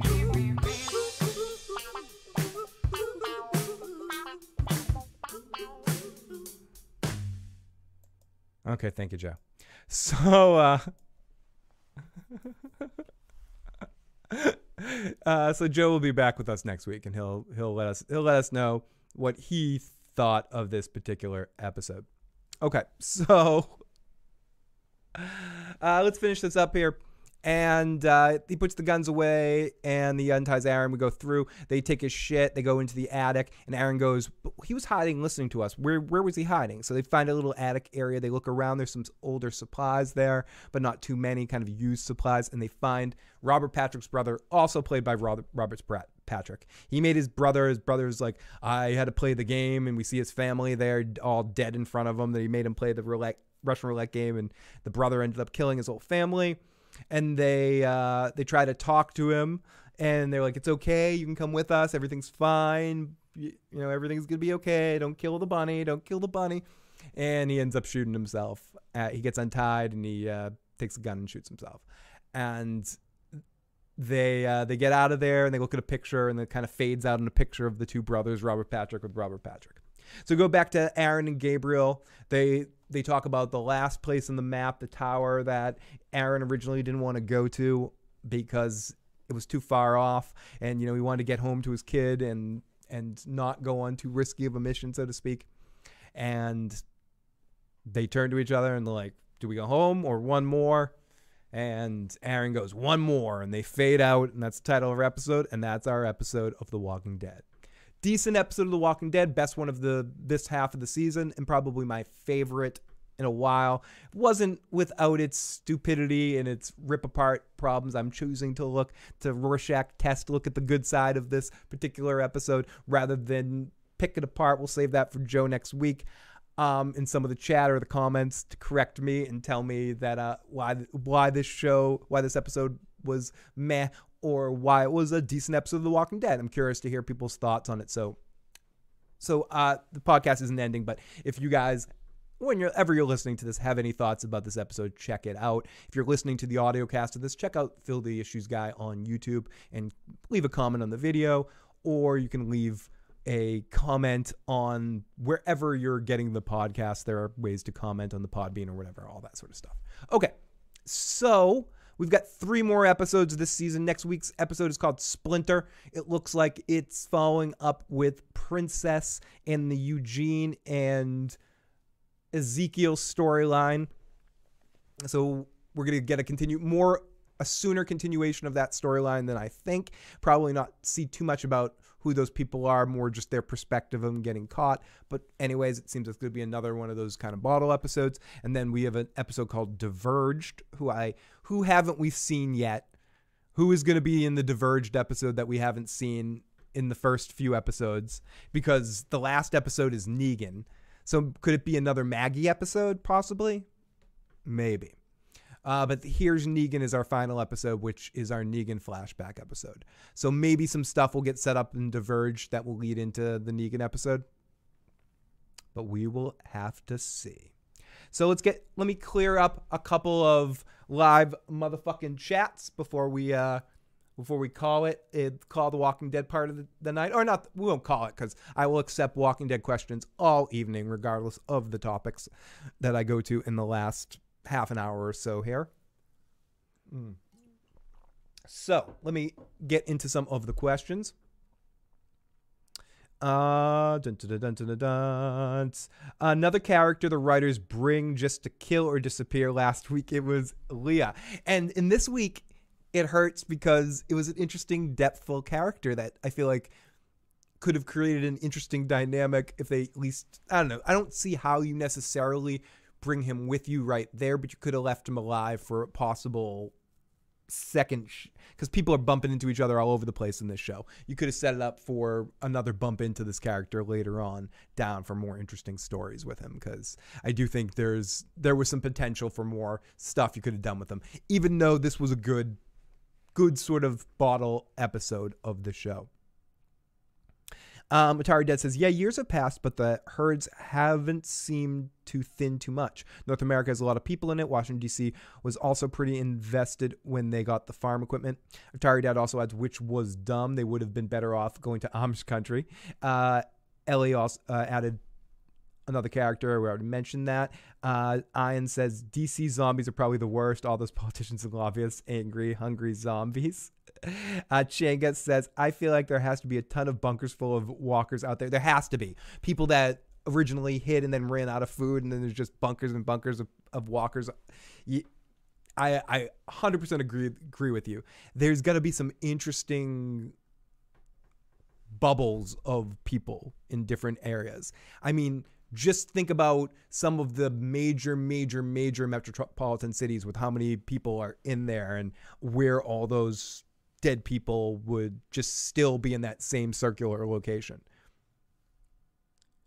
Why would T3 leave a loaded gun with his brother? That's an excellent question, Len. At first, that's one of those moments where in my mind, I auto-corrected it to the brother stealing one of their guns, but you're right. He just had the gun, or he picked it up off the table. So, okay, let's pick apart how stupid that is in a lot of ways, because it's not like he just killed his family. It looks like his family was dead for a while. So the games have been over. So why is the gun even there? That gun should be nowhere near the brother. The brother should just have to be sitting there watching, looking at the decomposed bodies of his family forever. No, I mean, maybe he left it there to remind him of what he did, so he'll always have to look at the gun too. But okay, if you do that, you don't leave it loaded, just in case the guy gets out at any point in time. You don't want to risk your prisoner shooting you. So it doesn't really make a lot of sense that there would have been a loaded gun there, Len. So excellent point. And if anyone has any reason why they think that should happen, let us know. Good evening, Ellie. Thank you for dropping on in. Ahmed says, there needs to be an episode where the gang encounters an entire Walmart that hasn't been looted and no walkers, and they spend the entire episode figuring out what the catch is. That could be a funny, that would be, see, that's the type of episode that would work on an anthology series. Even if you had a certain episode that had a couple of 15 or 20 minute little shorts, like you're watching an old animated series or a Tales from the Crypt episode, that has, each episode has a few 15-minute episodes or something, or whatever it is. And one of them is a couple of people, like just interesting characters that we bump into that end up finding a Walmart or a giant supermarket, department store of some sort that hasn't been touched yet and has no walkers in it. And the whole episode is them realizing it, like you said, and what's the catch, mixed with having sort of a Ferris Bueller's Day Off good time moment of just enjoying life for the first time. You know, bouncing on trampoline in a trampoline park, going in, and then the whole episode ends that they go into one of those balls, you know, like the balls you can lay in at like Chuck E. Cheese, or some malls have them where you can, you know, do all the balls. If you don't know what I'm talking about, you're thinking I'm just, you know, you're like, you just want to say balls, but you guys know what I'm talking about. The little plastic balls you can lay in, and they go laying into the balls, and then a walker eats them both because the walker's in there. Like one's in there. Well, one person died that got stuck in the balls. And that's what the episode ends like. I'd watch that. I'd watch the shit out of that. I mean, I'd be the only one, but I fucking love that. That'd be great. Okay. So it will be a Chibs episode. We do need a Chibs. Metal Gear Princess. Yeah, it will be a Metal Gear Princess episode next week. I'm surprised they haven't tried checking out the Raven Rock Mountain Complex. That place isn't far from where they are. I said already it should have ended years ago. It really should have ended years ago. But I will say at least we do have an end date. And I think any change to the Apple Card can kind of be good with a show that's a show or a band. I keep referring it to bands. Or in some sort of team that's made of creatively defunct because they're an automatic pilot. Now that they at least have an end point, maybe that can add a little direction to the stories. And maybe right now what they're doing is setting up some character backstories in all these moments to set up the final run of our final big moments for all of these characters. I mean, maybe they're doing that, or maybe it's just going to all be crap. That's what's going to be fun about watching the final season of this with an honest eye is going to be, how bad will this tumble? You know, how bad of a fall will the end of this show happen? Or will they somehow manage to make you go, that's all right. I'll watch that. Yeah, okay. Last couple of episodes were all right. Yeah. And a couple of shows have done that. Or even, as I mentioned, something like I mentioned it a few times, Weeds, where a lot of people just go, the last couple of seasons really sucked. The first ones were pretty good. But that last scene where they were all sitting on the porch smoking a joint and the song from the first episode plays, that worked. And it kind of made it okay at the end. At least maybe I was the one that said that. But, I say stuff. And sometimes people occasionally listen. So But yes, it should have ended a while ago. I would agree. He'll get a spinoff. Okay, so that's what I thought to Atari. I thought in my mind, I auto-corrected it to him taking the gun. I'd have to rewatch to see what happened. If he picked it up off the table, dumb move on the Terminator, and it doesn't make sense. If he took the gun off Gabriel, forget what I just said. I'd have to rewatch that, which I'm not going to, so I won't know. But someone that does rewatch it, or I'll rewatch that scene when the clip is uploaded up to YouTube or something. Chibs is the actor from we're referring to a character on Sons of Anarchy. Chibs, played by I forget, is it something Flanagan or something? Is that the actor's name? He was also in Braveheart and lots of stuff. He's in lots of shit. He's a dude that he has like a scar in his face from when he was a kid, but yeah, I guess the thing I know him the most from is Braveheart and Sons of Anarchy, but he's in a lot of things. But that's who we're talking about when we're referring to Chibs. But I thought he took the gun as well. Let's continue. Oh, good. It has to be like burned down at the end or accident or something. I like the way Chenga's mind works. Atari Dad. Then there's the Civil Republic military guys that took Rick. They apparently have a lot of shelter all over the country. That's what we're going to get into at the end of this, really, right? We're going to hook back into Rick, as Jay was asking before. Jennifer Connelly sexually riding a mechanical horse with a booby shirt. Are we talking about career opportunities now, Ahmed? You're talking about being trapped in this like a career, kind of like career opportunities, which I actually saw in the theater where we have the guitar player from The Doors, like Robbie Krieger is the main actor in that movie. They eat so much food they found at Walmart and all die from the bodies getting into food shock. Ellie, how is the people from Alexandria and Hilltop getting ambushed or taken by prisoner? There should have been more skill by now. T3 got Aaron and Gabriel playing Russian fucking roulette. And Ahmed says they better provide us with an origin of the virus. I would think that the show would want to do something like that, and because that would kind of get people watching if they created some sort of marketing campaign about find out how it all started, blah, blah, blah, blah, blah, blah. You can almost see the AMC commercials and some people television audience people that have tuned out in the show, but I'll tune them back in to kind of see how they finish this out. And I'll watch these last 3 or 4 episodes. A lot of TV shows that lose audiences when they do their final run, people will come back for the last couple of episodes. It happened with Cheers. It happened with MASH. It happens with a lot of shows that lose audiences. They come back for that big finale. Yeah, we do mean the T1000, but it has been referred to as different Terminators throughout the evening. But yes, it is the T1000. They didn't do that in the comic. The origin isn't the point of the series. I know the origin isn't the point of the series, but I could see AMC going to the writers like, hey, we want to do something big for this final season. And the TV show is almost, the TV show did hint at it, or hint at something, having the CDC episode, which is something that didn't exist in the comic. So I wouldn't be surprised if the television show goes in a different direction, but you're probably right. It's not the point of the series. The point is more probably going to be along the lines of learning to live with the dead just being an afterthought in the world. Like insects that are just around. And something you just have to deal with. Or in society coming back. One of those where old man Rick's sitting in a chair reading the paper because the newspaper's back. Or he's listening to some sports ball on the radio or something. Or because all of that stuff is back.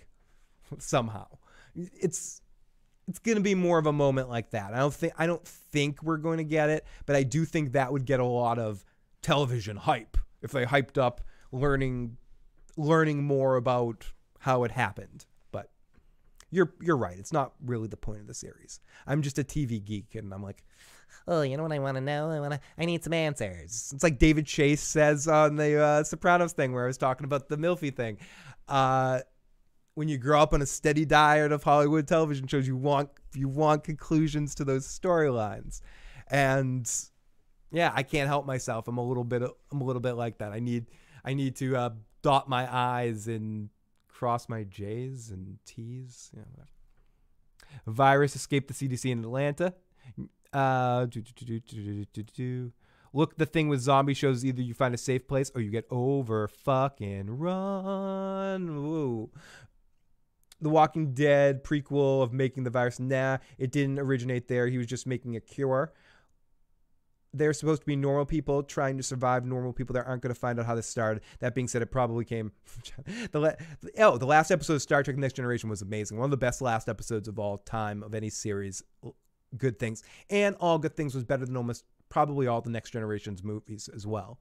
So it's a shame that Next Generation movies continued on. It would have been better if that cast ended up doing like Voyager, Deep Space Nine, Star Trek Next Generation combo movies rather than just Next Generation centric movies. I think that universe would have worked better moving on from that point, rather than just putting all your eggs in the Next Generation basket, because you had a lot of other star material characters with Avery Brooks and Kate Mulgrew and Jerry Ryan even, that if you brought over them in the movies, I think you would have been able to move some more numbers and interest points in the Next Generation movies, rather than counting on the Next Generation movies focusing on Picard and never getting Data right in any of those fucking movies. But All Good Things was an excellent way to end the series.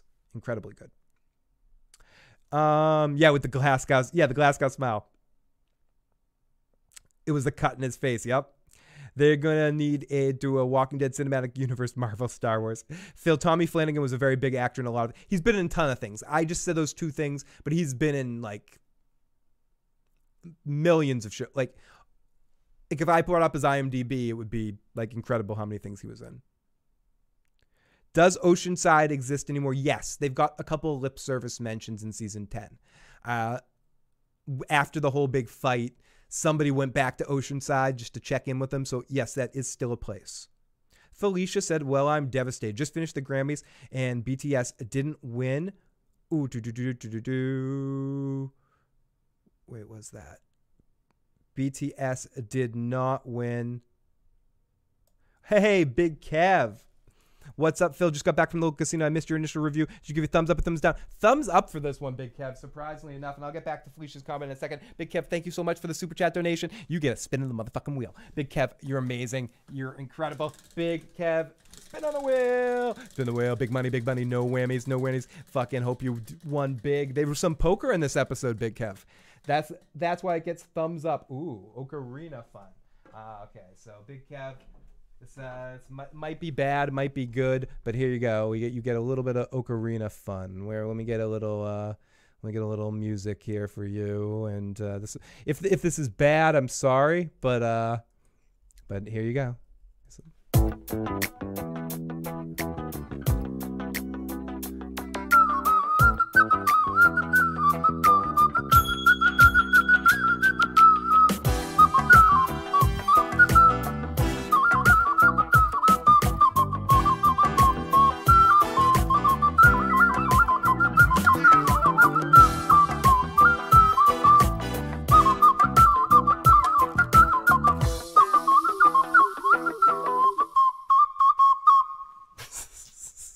Sorry about that. Big Kev, thank you so much for the super chat donation. If you donate again, I'll never do that again. No, I promise. Thank you so much, Big Kev. You're amazing. Hope you did great at the casino. Toast to you, my friend. Oh, gosh. He did go to the Prophets, but that might have been an interesting movie, seeing Voyager and the Enterprise trying to get Cisco back for some reason because of a big fight with the Borg coming up in the First Contact movie. You know, like instead of the First Contact movie, that them going back in time and seeing the Zephyr and Cochrane thing, which was interesting enough, but you could have had something more where they have to go find Cisco because somehow they need the Prophet's help to stop the Borg. I don't know. Could have been cool. So there you go, Big Kev. Oh, Big Kev, we got another super chat donation. Come on, everyone. Oh, thank you, Big Kev. You are amazing. That is so sweet of you. And Felicia, well, I'm devastated. Just finished the Grammys, and BTS did not win, but they did make history being the first K-pop group to be nominated, and they performed tonight. Felicia, awesome job on trivia the other night. I was watching it with a friend of mine, and we were enjoying watching the Jeopardy episode the other night. And yeah. So if you haven't already, make sure you check out Citadel Trivia. Some good trivia. Feel free to pop a link in the chat if you want, or Ian will do it for you in a second. Check out Trivia Nights on Fridays. They're a lot of fun. Blah, blah, blah, blah, blah, blah. I'm such a slow typer. I don't always join in, but I'm usually ninjaing in there somewhere, watching the fun trivia action and answering questions myself and being like, oh, if I only type this out, I could be a contender. But yes, fun stuff. Blah, blah, blah, blah, blah, blah. Let's continue down and into this chat. And thank you, Big Kev. Oh, and you got another spin. Let's just hope it doesn't land on Ocarina again. I forgot you got another spin. No whammies. No whammies. No musical performances. Oh, cool. There we go. There we go. Take a shot. And it says everyone take a shot. So everyone, whatever you're drinking, if it's wine, if it's beer, if it's coffee, if it's vodka like me, whatever you're drinking, let's give a big toast out to Big Kev for being a generous motherfucker and helping me out tonight, as well as Bliss, a sensitive man that helped us out with some super chat tonight. That amazing stuff. Big toast to everybody, and toast to you guys in the chat for spending some of your Sunday evening with me. Can't thank you guys enough. I'm not ending right now, but just giving you guys some thanks. So let's scroll down, catch up with the chat. From eating cats, it happens. Santivia says, it's my bedtime. Everyone take care. Take care, Santivia. Thank you so much for popping on in. You got a little bit of Star Trek talk in tonight. I at least mentioned Data. But yes, can't wait for some more Star Trek talk, and might even do a little bit tonight, but I won't get into that discussion. Have a good night, Santivia. Hey, Phil, heads up, Talking Sopranos is live. Let's troll the actors. Is there any way we could do sort of, I wish we had one of those things like they have on Twitch where you can raid someone's stream towards the end of the stream. We could all, like, our whole chat room just bounces into the Talking Sopranos one. The thing is, I don't think they're actually live. I think they pre-record that and then they do the premiere. So I'm not sure if Michael and Steve are actually, because if they were actually doing it live, I would totally do that. They would. I want to try, like, one of my dream things at this point would be somehow to get Steve Sciarippa on the Sopranos podcast. I know I'm so small, like, you know, we got like 100 or so people listening to the Sopranos stuff every 2 weeks when we do it, you know, maybe up to a couple hundred here and there. But I do feel like I'd love to just shit talk with Steve Sciarippa, get him on my show. I can get him to talk so much shit. And people, if you haven't and you like the Sopranos, I highly recommend the Talking Sopranos podcast, even more than my own. It's very funny. Voyager's finale was also pretty good. Yeah, no, I agree. Voyager's finale was, and Avengers Endgame ripped it, title and all. Big Kev, you were the man. I haven't watched an award show in decades. Next award show,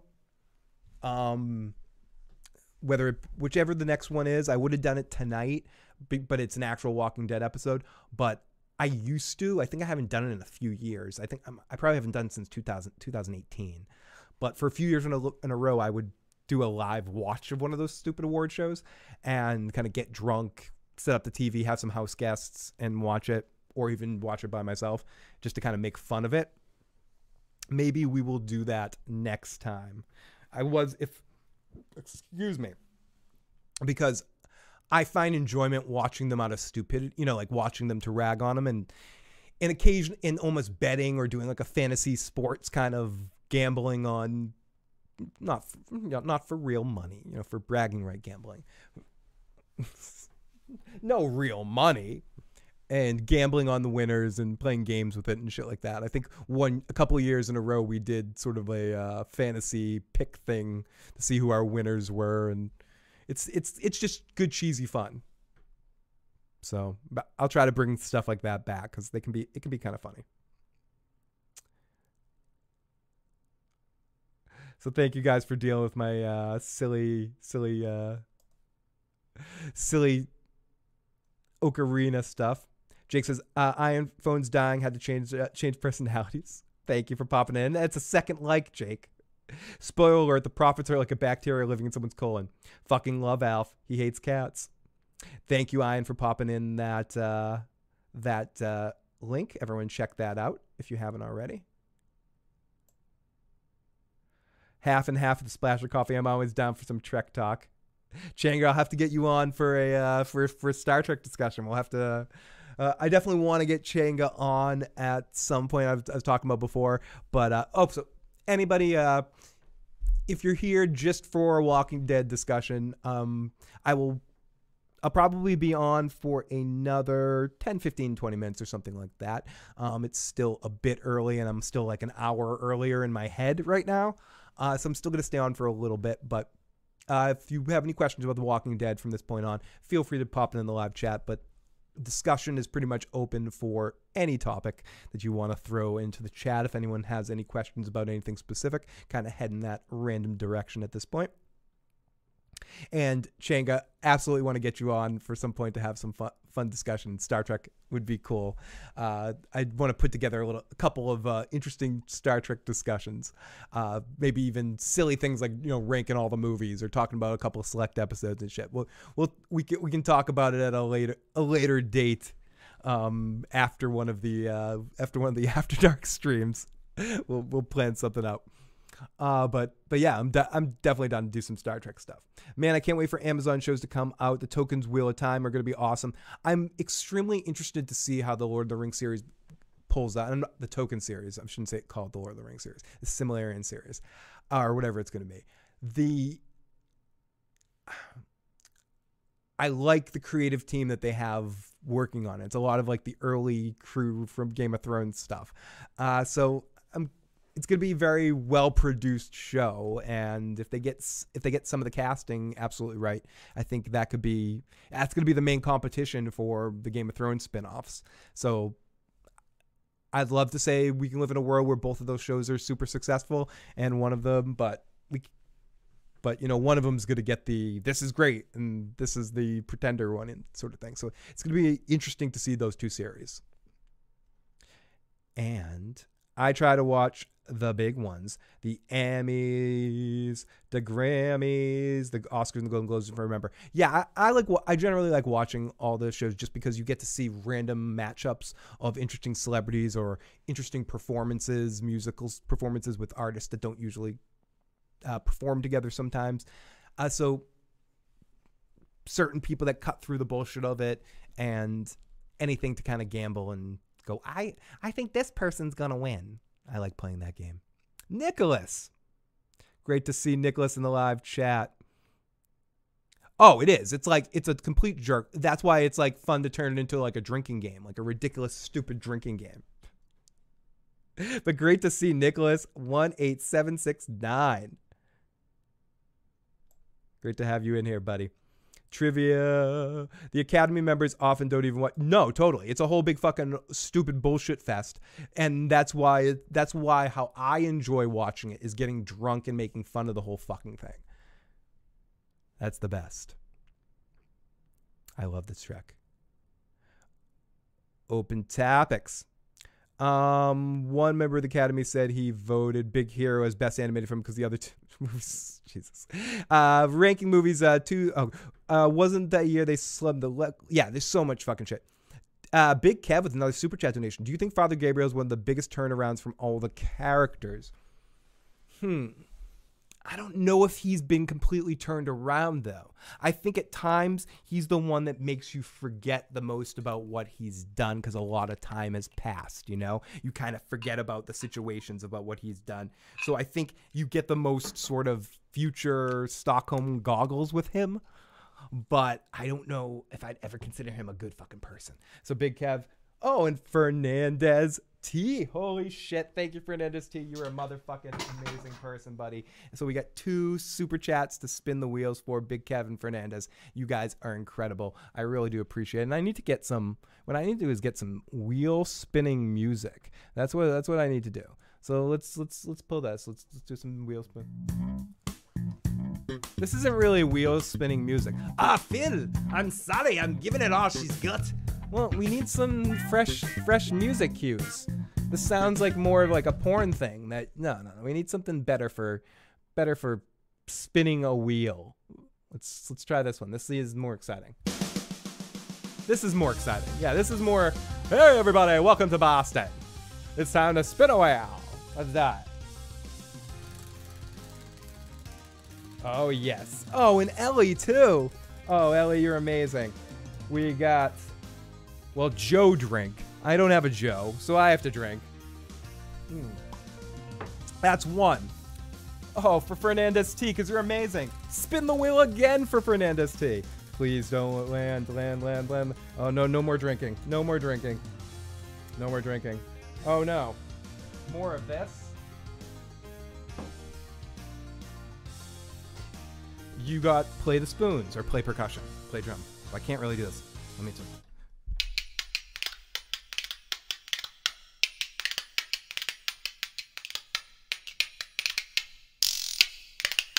Sorry, this is the only thing I'll ever make a promise as I speak quietly now because I wasn't just loud playing a fucking spoon. Fernandez T, next time I'm on anytime before the hours of 8 o'clock, I owe you a full drum solo on my drum set back there. Or if you want to send me an email at igotissuedman@gmail.com, I will send you a drum solo tomorrow afternoon or sometime this week. Or I just owe it to you for next time because I can't really play drums loud right now because it's 12:30 and I have a neighbor that's downstairs sleeping. And so I can't really do that right now, unfortunately. So that was kind of a weak spoon solo to kind of supplement my bullshit. And Ellie, for you. There we go. And yes, if you're in the live chat right now and you're enjoying this or not, you're thinking it's all right. I'm having an okay time. It's not bad. And fuck, another drink. This thing's rigged. So yes, Fernandez T, I owe you a drum fun. I owe you either conga solo, a bongo solo, or a drum set solo. One of the above. Yes, but Fernandez, your spin of the wheel was the one that landed on drum solo, so I owe it to you. I just bought all the Lord of the Rings books at a thrift store, hardback, $3 each. So thank you guys so much for all those super chats. That makes amazing. That makes me feel amazing. I'm drunk. I'm fucking babbling. After the Lord of the Rings episode, Amazon is going to be ranking up all kinds of Lord of the Rings sales, Funko Pops. Yeah, so buy that shit as you can now. And thank you, Len. You are amazing for being out there supporting and pushing it. Very much appreciate it. Atari says, I want the Lord of the Rings to be good, but I feel like they're going to turn it into a Game of Thrones, which is like trying to turn the Justice League into the Watchmen. I'm very fearful of them trying to do that, but I am excited about the time period that they're kind of facing and going into on the Lord of the Rings series. I think it's open for a lot of possibilities if they get the look and the feel right, and they don't try to be too cloying or copying what Game of Thrones is doing or trying to do. But I think it's going to be an interesting balance because I don't know if House of Dragons is going to be doing what people want Game of Thrones to be doing, or if it's going to be big spectacle, or it's going to be more intrigue kind of stuff, or if I don't know. I'm very curious. I like all the creative members I see having on it, but the last thing from this universe that came out were the Hobbit movies, and I thought those were horrible. So it's at that point where it's more of this next thing is really important if this is going to continue to be a thing, if we're going to continue to be diving into this universe. And so I'm sort of I'm not sure. I do think a television series is a good place to explore some of those stories, and now with where they are with money and where they can do with special effects, with the easy sort of money that they can put into things and to create these big spectacle stuff, I think you can do some of that interesting stuff that they're going to do. And yeah, I think that has potential for a really exciting series if it's done right, or it's going to be really, really bad. And I know I doubt it's going to be okay.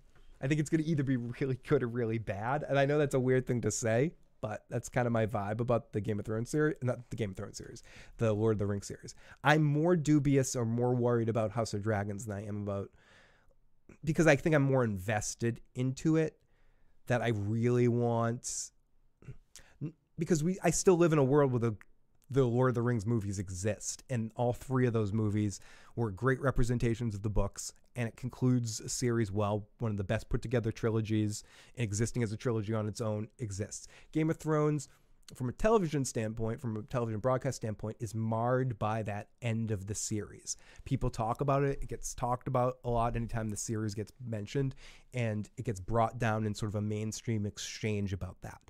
So what these prequel series need to do, or these other prequel sequel series of Game of Thrones need to do, is sort of remind an average audience what they liked about the series and try to get a fraction of that back and repair it and continue to have great stories within that universe again. The Lord of the Rings has that perfect thing. The television series of Game of Thrones is not perfect in its completion, and it has a chance to do something even better in the future. You know, maybe not complete the whole entire series, but I just mean from a television show standpoint. And I'm not saying it's House of Dragons, or it's this animated series, or it's going to be Dunk and Egg, or it's going to be something.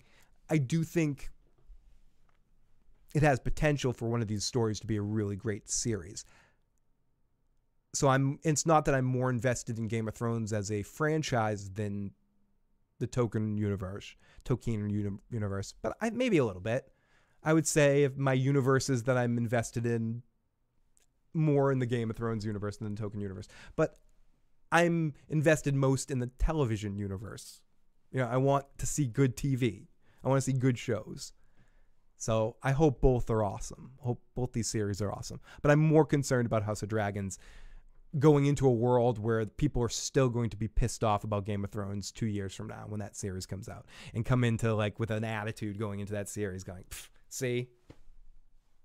And I'm not talking about the Game of Thrones fandom that's gonna, you know, give things a try. I'm talking about those average fucking assholes that are gonna be, not average like they're average people, but the average everyday, which are the important people that sell shit, you know, that will be driving HBO to keep producing the franchises we want to see, or the series we want to see.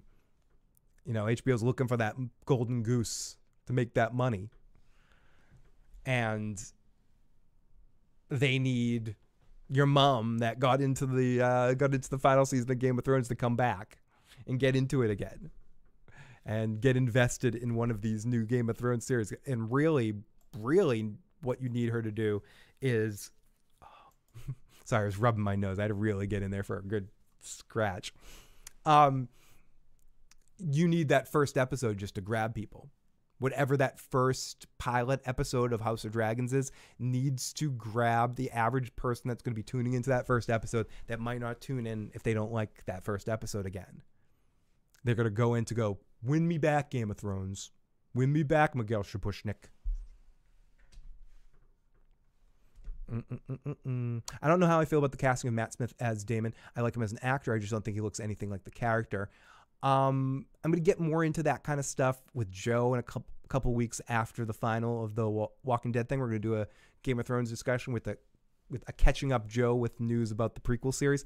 But I'm not a big fan of Matt Smith either I like him as an actor, but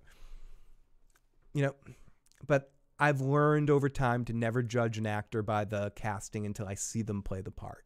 I personally have never really connected or enjoyed Matt Smith in much, but I do think he's a talented guy, and I'm going in there wanting him to, show me something. At a bookstore, they had The Hobbit next to the movie Blu-ray box set, and I was uncontrollably... They turned that tiny little book into a 10-hour movie. Exactly. Like, if they had just turned The Hobbit, if they had just done 1 2-hour movie, they could have probably produced a decent Hobbit, but they tried to turn it into another Lord of the Rings sort of epic, crazy trilogy battle thing with the dwarfs, and it just didn't work. And it looks stupid. See, like what Sean says in the live chat, he speaks for a lot of people that hear those words right now and it just makes them sick. Like they hear Game of Thrones and they're automatically triggered to like how people were triggered by Lost for years. Excuse me for 1 second.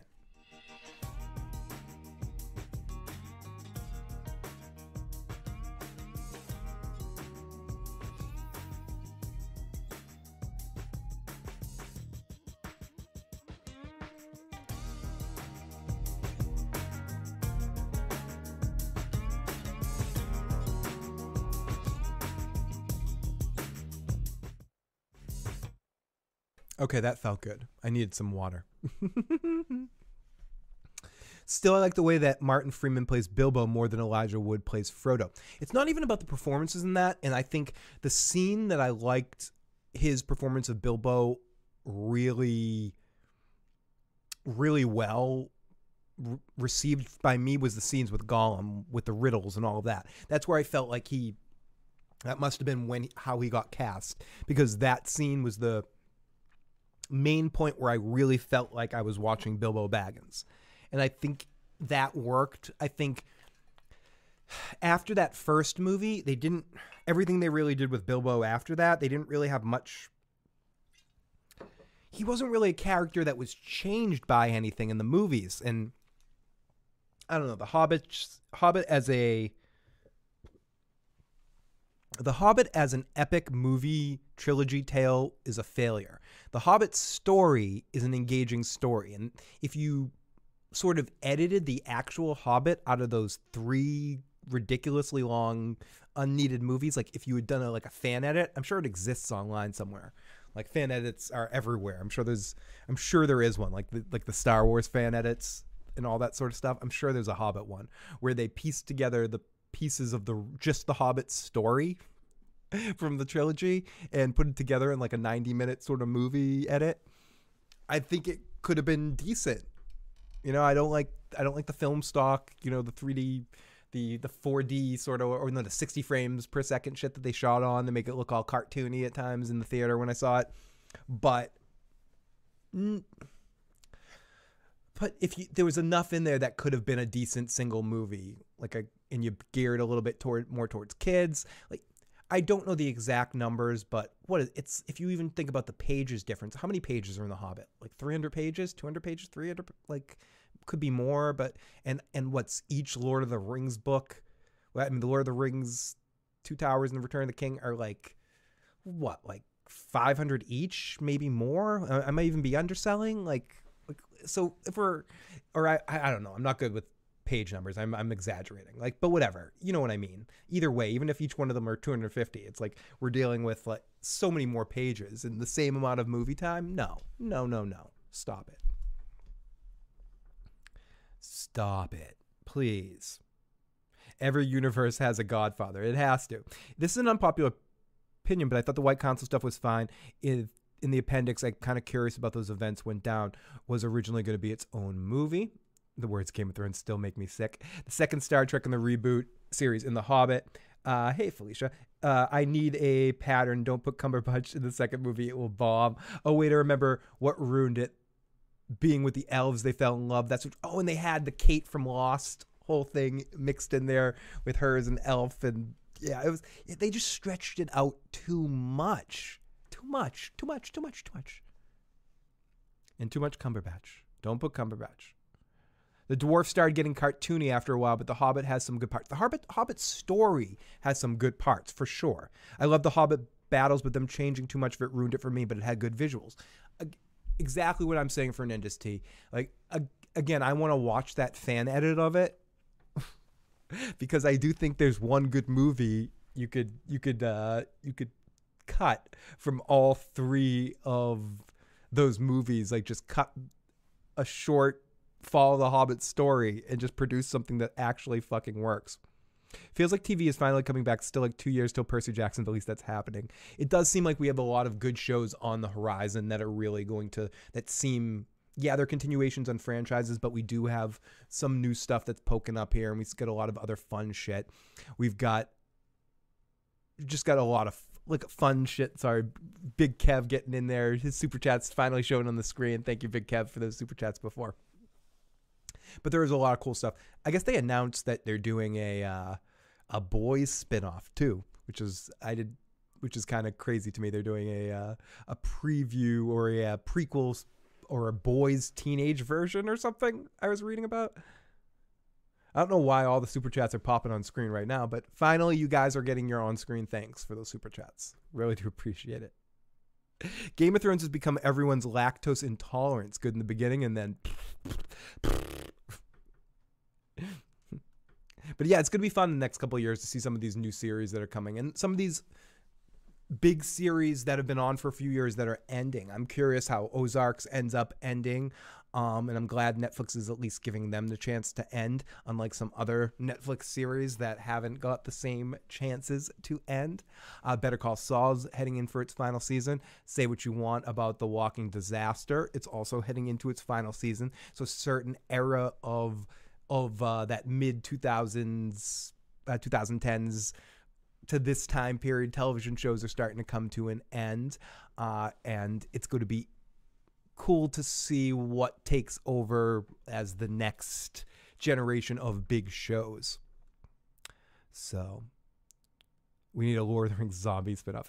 Game of Thrones has become everyone's luck. I like that. Oh wait, I remember what ruined it. Yeah, it got a little stretched out. Wait, I mean, Hollywood is basically saying, wait, why don't we just give TV shows movie budgets? At this point, yeah, because they're realizing that, and this might change over time, and it maybe it's changed already, but I would at least say this is true from a couple of years ago and leading into even right now. TV is the only place where you're getting somewhat creative storylines. A lot of big budget movies that are coming out, if they're coming out, and someone can point out one here and there. I'm talking in generalities here, that Hollywood movies for the most part now are big action blockbusters or dirty, lowball, improv-y kind of comedy movies. And those are the kind of movies you're getting. You're not getting a lot of kind of risky cinema that you get at different ages. You know, you're back into sort of a cycle like you got in a certain era of the 80s where it was just all sort of automatic pilot, 80s pilot kind of movie. And yeah, you got some good movies in that stretch too. And you're getting some good movies now, but it's still sort of, you're not getting a lot of super creativity. I would say you got more creativity in movies in the early 2000s and the 90s with interesting sort of filmmakers at their peak of kind of proving themselves. And I think a lot of those smart creatives in this generation happen to come through more of a television standpoint. And television is where that sort of creativity is happening when it is happening.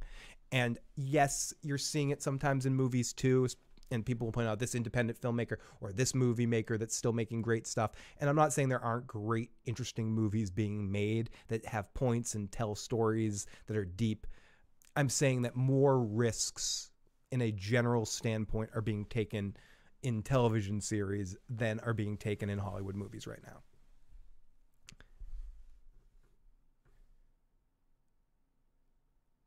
Oz did not have a good final season. Supernatural ended. Go watch. The Hobbit was supposed to be Bilbo's stories, got overshadowed by the dragons and the dwarves. And the dwarves, they're like dwarves, but slightly drunk, Ellie. I want the Lord of the Rings to rock. Please be fucking good. And canned films to ensure some returns and investments. Yes, absolutely. Because movies that you know that are going to make certain amounts of money, that even if they're not good, they're going to sell certain audiences that are just going to go out to see them, and you're going to make enough in that first weekend anyway, because people are going to be curious because, you know, Superman's in the movie or someone's in the movie or whatever, or you have a big action name like a Superman versus Batman or something like. So it doesn't matter if you make a crap movie. And yeah, I know I'm going to trigger some of those Snyder fans, but whatever, that's a crap movie that you brought people out to see because you bring those two names in. So whatever, it's you put a movie where you have them fire, make you bleed, say a bunch of cliches to each other, and then they all get along at the end because Martha, I said Martha, and then they fight a big fucking monster, a big fucking CG monster, beep beep beep, schlock bullshit blam, make enough money, you know, produce another one, piece of shit, let's make another one, print your money, and then you go on automatic pilot. It's not just, I'm not attacking that kind of movie, I'm just saying there's been a lot of times in Hollywood, once a movie, they balk on trends because they want to make investments back. And if a movie like, say, I'm just using this as an example, like when Pulp Fiction kind of hit and broke through the mainstream, it allowed a lot of other interesting ideas or films to be brought to the mainstream. Movies like, 7 or 12 Monkeys or some shit like that. Like movies that wouldn't necessarily have, I think, been allowed to get big budgets and produced on high levels if you didn't have other people making interesting movies that already were making money. So movie studios would be like, okay, fine, we can make money off this stuff. Okay, so then you can do your interesting picture if we can make money.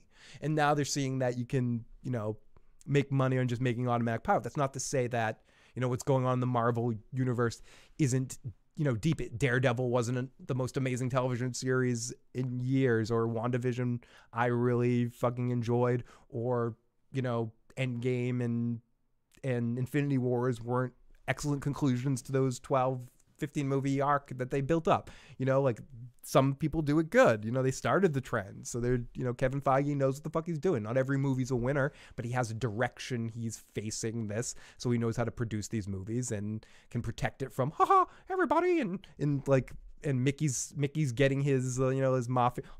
You can do what you want as long as I keep getting my money. But once you stop making money, you're going to get my mouse hand up your ass, just like Star Wars.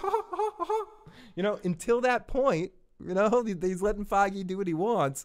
I don't know how much the mouse has his fucking puppet hand up Feige's ass, but, it's working with Marvel to a certain extent. But you know what I'm saying.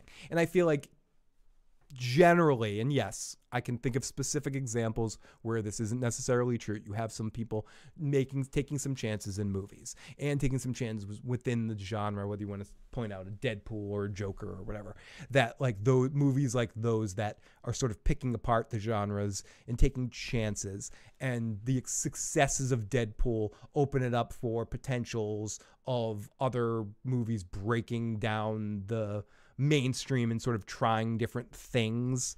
And yeah, so I don't know. I'm talking out my ass a little bit. I'm a little drunk and doing an after show random discussion. So blah-bitty bloobity blah blah. Let's get into the live motherfucking chat. The 90s actually weren't that great in a lot of aspects. Back then it was just expected summer blockbusters would be schlocky dreck. Oh, we got Godzilla coming out soon. Phil, did you see the Transformers movie? I did see the first Transformers movie, and yeah, I'm not a big Michael Bay movie fan for the most part. Shin Godzilla. I can't get those damn WandaVision songs out of my fucking head. It's Agatha all the time. Because you're old enough for Generation 1 Transformers. Oh, I am old enough. I remember when Transformers first came out. When people say the Transformers movie, I think of that first Transformers movie and crying when Optimus Prime got killed. And then they got pissed because they introduced that whole new generation of Transformers. I fucking hated it. Attack on Titan Mango ending in April. I started binge watching to catch up. It's a reboot of sorts. Basically portrays Godzilla as a natural disaster and depicts the Japanese government response to something like that. Oh, interesting. I'll have to try to check that out at some point. And I knew it was Agatha all the time. Snakes on a motherfucking plane, motherfucker. Oh my goodness. It's very tightly edited, bouncing back and forth between various government agencies responding to emergencies of Godzilla. It sounds boring, but very well done. Oh, I'll have to check that out at some point. That actually does sound kind of interesting. I'm more interested than that, I'm completely interested seeing. I don't know. I'm curious about the Godzilla versus King Kong because I am a friggin' like, I can't wait to watch them beat each other up. Can't wait to watch two big CG schlocky monsters beat the crap out of each other. I'm excited. Am I excited for that, or am I excited to find some extra silliness with it? So let me toast one or two more drinks with you guys tonight and then start to call this a stream. Again, thank you so much for all of you guys joining me tonight. If you have any last minute questions, it's 12:46. I will be ending this at or before at about 1 o'clock. I know I keep adding like 15 minutes. I was like, I'm stopping at 12:30. Stop at 12. But legitimately, you'll stop at like 1. I'll start to wrap this up right now. One more drink right now for you guys. Toast to you. I liked Bumblebee. Anyone else? That girl's cute on top of it. I like Bumblebee too. And yes, she was. The movie Bumblebee or the character Bumblebee? The movie Bumblebee was one of the better of the Transformers movies. I thought. I enjoyed it. And Bumblebee was always one of my favorite characters. Him and Grimlock, Lord of the Dinobots. I liked Grimlock a lot too. It had Spock, and Galvatron. It did. I mean, that was a great. It had that song and shit. That was a great movie. Which is why Tom Cruise is riding the Mission Impossible unit until it becomes impossible. Is there going to be a John Wick 4? Probably. I would definitely think. I think Keanu's game, but I do know he's locked in. We got The Matrix in December too. I don't know how I feel about a new Matrix movie. How do people feel about a new Matrix movie? Like, I kind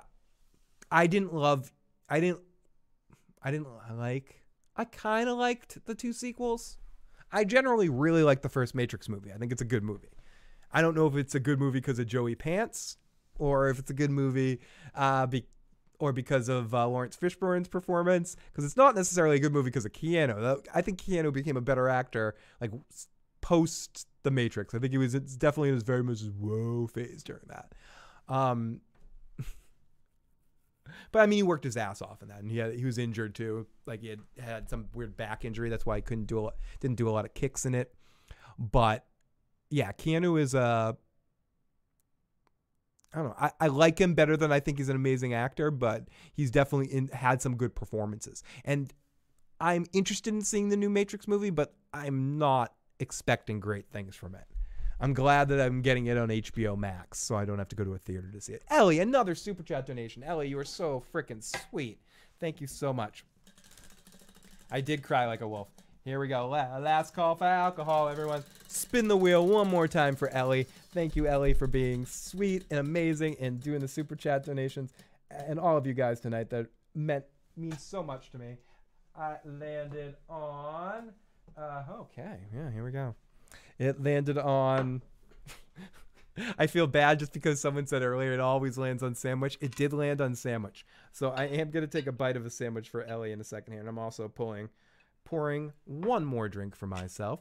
Speaking of The Walking Dead, who wants Carol to freestyle rap? I mean, there's a whole subreddit dedicated to that, wanting Carol to rap.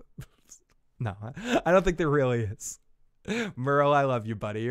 It's always awesome to have you in the live chat. Oh man, that original Transformers movie with Orson Welles was a shit. Brutal. Most of my toys didn't make it out of that movie alive. Me as well, Fernandez T. That was one of those things about that movie.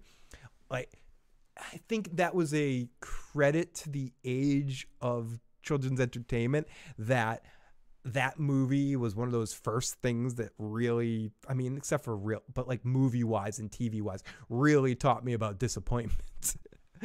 Like that movie, like kids were crying and shit over that stuff, and like all your toys got wiped out early on, and all your favorite characters. It was just, whoa. I remember that being a very intense moment. Did it even have 2 pages of dialogue? I don't think so.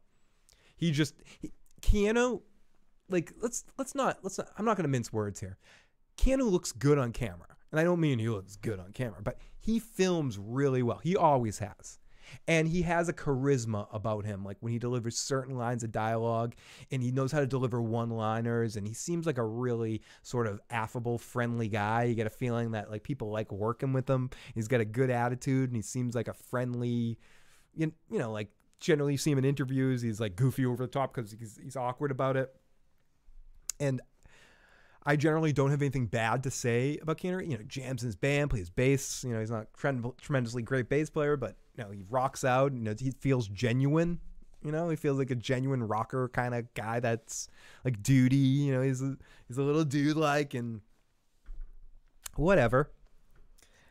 But I wouldn't call him an excellent actor.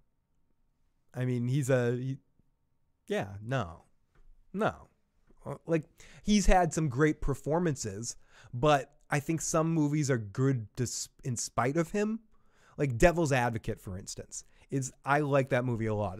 I like Al Pacino in it. Charlize Theron is extremely awesome in it. Like it's a tough role for her, but she's awesome in it.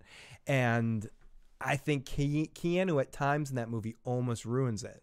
It's like moments where I really, really look at that movie and I wished it was Matthew McConaughey. Because I think he plays like a Southern lawyer. I think they were like, in my mind, they're trying to get Matthew McConaughey and they couldn't get him because he was like, I played a lawyer too much. I'm not doing it again. I'm going to go play Woody Harrelson's brother in Ed TV, or I'm going to go be in Ed TV or something. Like, I don't know if that was ever the case, but Keanu's like trying this southern accent, like a Florida accent in the movie, and it just doesn't work. I'm a lawyer. Just, you know, but he still like looks good on, he still like pulls off some emotional moments because he looks good on camera. He can really present it. You know, whatever. He seems like a good guy, and I'm glad he's had all the success that he's had, but I don't think he's like, yeah, he's not a great actor. I wouldn't call him a great actor, but I don't know. People might disagree. Duke was supposed to die in G.I. Joe movie, but they decided not to go after that. After the backlash they got on Optimus Prime's death, instead they put him in a coma. You think the last episode of The Walking Dead is the zombies killing all the main cast? No, Jay. I think it's going to be something more along the lines of just flash forward 30 years, and we're going to see like a world that is okay and adjusted to zombies, and old man Rick sitting in a chair dying, like how Don Corleone dies in The Godfather, spoiler alert, like sitting in a chair, like chasing his grandkid around and choking on an orange or something. It's going to be something like mellow like that, where the walkers are an afterthought. But I would like your ending a lot better, if that makes I would rather you be writing for The Walking Dead, Jay, if that's what you're suggesting. I think that's how they started Transformers and G.I. Joes, because no one died in the series, but for kids, so understandable, but they always wondered why Transformers and no one died from the lasers. It's true. Keanu is awesome. He's awesome in a lot of movies, but I would never call him a great actor. And I know that's a weird thing to say, but I think Keanu's awesome in a lot of shit. I think he works in a lot of shit. I think I think Al Pacino is awesome in that movie, and he pulls up Keanu. Keanu's good in a couple scenes, but I think if you have someone like a better actor in that, you had someone like, I don't know. I don't want to start naming better actors, but if you had someone like Johnny Depp or Brad Pitt or Matthew McConaughey, okay, I named 3 better actors. If you had, someone's going to say, no, Keanu's better than all 3 of those. I put Keanu more in the Sacha LaBeouf category of acting. Keanu is good in Devil's Advocate. I like his southern accent. Okay, fair. I don't. Keanu is your friendly neighborhood, happy-go-lucky stoner. That's why everyone likes him. Peter was a great voice actor. Also, Phil, there's no spoilers for 50-year-old projects.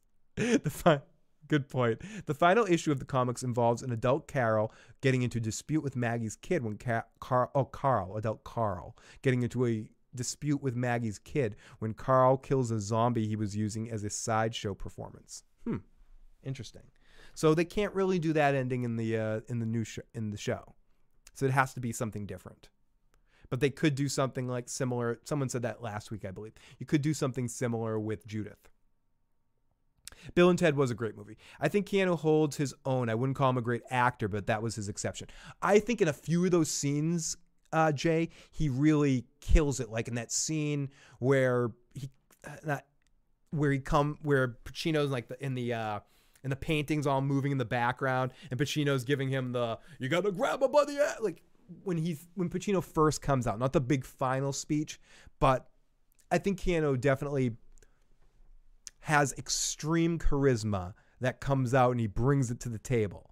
But you said it well there. Like he's not same happens in Point Break. Like he's not a good actor in Point Break, but there's something fun about his performance. I would say the same thing about him in Speed too. Like he's always like, there's an affability about him on screen. There's just a natural likability, even if he's not the best with dialogue. Sometimes he says dialogue like this, and that's fine. You know, it works. He emotes. I didn't mean to turn the back half of this podcast into a ragging on Keanu Reeves kind of podcast. So, but Caddigat's here. Right as I'm about to end things, Caddigat pops in the live chat. But it's great to see Caddigat in the live chat. Caddigat, this is gonna sound shocking. You may downvote this video, block me forever. I actually kind of like this episode of The Walking Dead. This was the first episode in maybe 3 years that I could say, without trying to make it up, and be like, oh yeah, it was okay. It was, dude, it's like good music here. I actually didn't hate this fucking episode. It's a sign of the actual apocalypse that, you know, if Joe liked it too, we're lucky he isn't here tonight. If he liked it too, you know, all goes to hell. I did. I got teary-eyed and got emotional and I got deep. And I took my shirt off and I went, and I cried myself to sleep on my gigantic pillow. But yes, I did not hate this episode.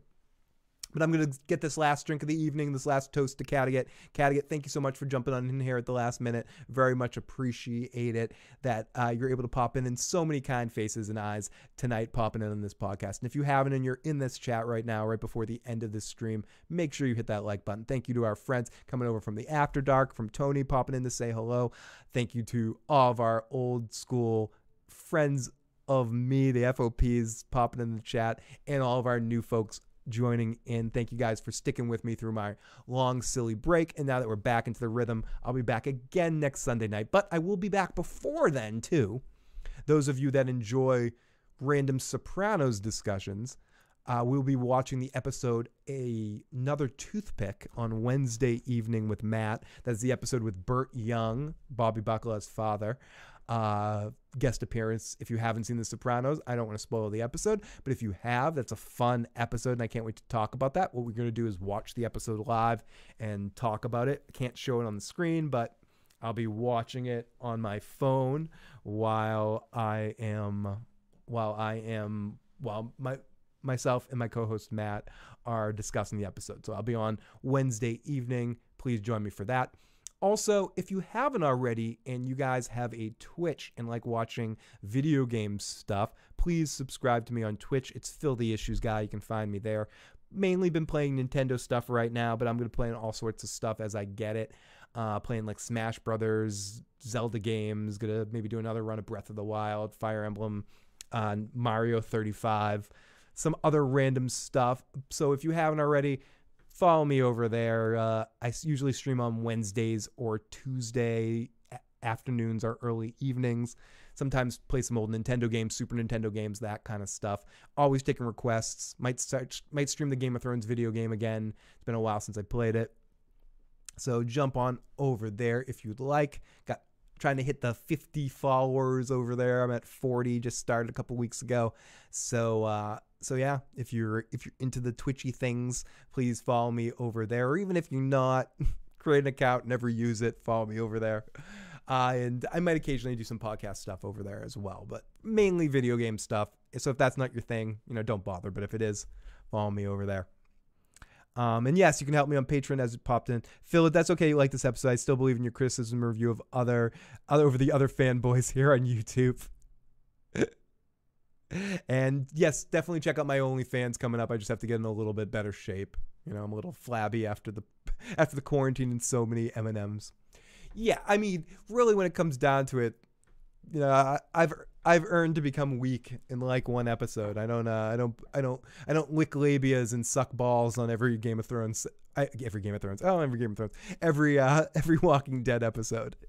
But this one was well acted, and I think even when you get a chance to watch it, if you haven't, even if you don't like it, you'll be able to appreciate that the three actors in this episode gave good performances. And I think that's what I'll take out of it. Even if some of it was still Walking Dead, this doesn't make sense, this is comfortable bullshit here and there, and walking around something needs to happen that makes sense here for this to happen. I think any of that stuff was overcome by three good acting performances in this episode. So yeah. No, I don't. I don't, Kattegat. I'd be embarrassed when no one would join it. It would basically be me doing cooking tips. I'd be showing you how to make stuffed shells and pizzas and stuff. Awesome. Maybe I will. I have not played that game yet, but I know you guys want to see me play that because you want to see me play a glitchy fucking mess, right, Atari Dad? Oh my goodness. Frank Welker is one of the best voice actors of all time. Him, what's the guy who does Donatello and did frickin' Raphael as well in the original series. Mr. Fry there. I'm blanking all their names. Billy West is another one. Joe DiMaggio. Like there's a lot of really amazing. Pretty much everyone that worked on Futurama.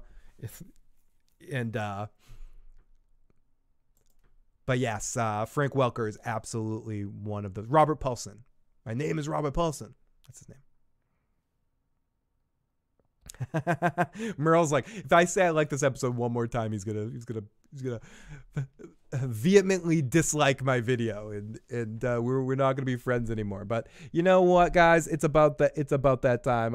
It should probably do it. And what's fucked up is right now I'm in that kind of mood where I probably could talk for another 2 hours. I'm kind of feeling that. And I got the power.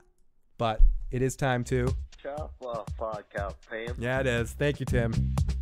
One more drink for Cattigat. Toast to Cattigat. Chop off podcast, Pam. Oh, I got Atari Dad. I was actually lucky enough to meet Billy West too at one of those convention stuff. It exists somewhere. I have like an old video camera that has a lot of stuff I didn't like upload. But I got to talk to Billy West a little bit, and he's a really cool guy. He's a really cool guy, and he was chill. And who else did I get to talk? I got to talk to the girl that did the voice in the Walking Dead video game. She was really awesome too. Some of those things I got to go through some of those old videos and maybe put them out there. A lot of them were a lot of years ago, and it was right around the time I got sick. So it was a lot of those videos kind of got lost in the mix of that whole time period that got a little weird. But yeah, I still got a little bit of my shot. I couldn't quite finish that, so I gotta wait. I got to wait until I finish the drink, but thank you so much to everyone in the live chat. Like I said, if you haven't already, hit that like button on your way out of here. Share it. Hit the share button. Share the channel somewhere with a friend or just out there. It helps this channel reach more and more people, and these videos reach more and more people. We say fucking shit and ass a lot in these videos, so YouTube isn't going to be suggesting this to people in the ways that they would normally suggest this. So please, I count on you guys in the live chat to help other people join our silly group and keep the discussion going. And speaking of which, you want to keep the discussion going, we do have a Discord group that is housed by a couple of the old school amazing FOPs that keep that thing active and going, and some fun weekly discussions. So if you haven't, jump on in there and keep the discussion going. David is in there. We got Analysis that's in there all the time. Alan's in there and Daniel's in there. A lot of some good people pop in there. So check it out and have fun over there. And again, everybody, thank you so much. Oh wait, I gotta finish this. Fucking A.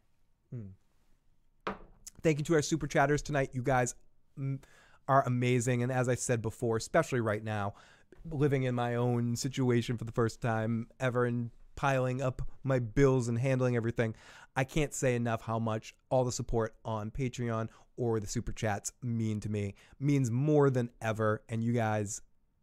And so thank all you guys, or any of you guys in the videos that help like the video and spread the video to more people.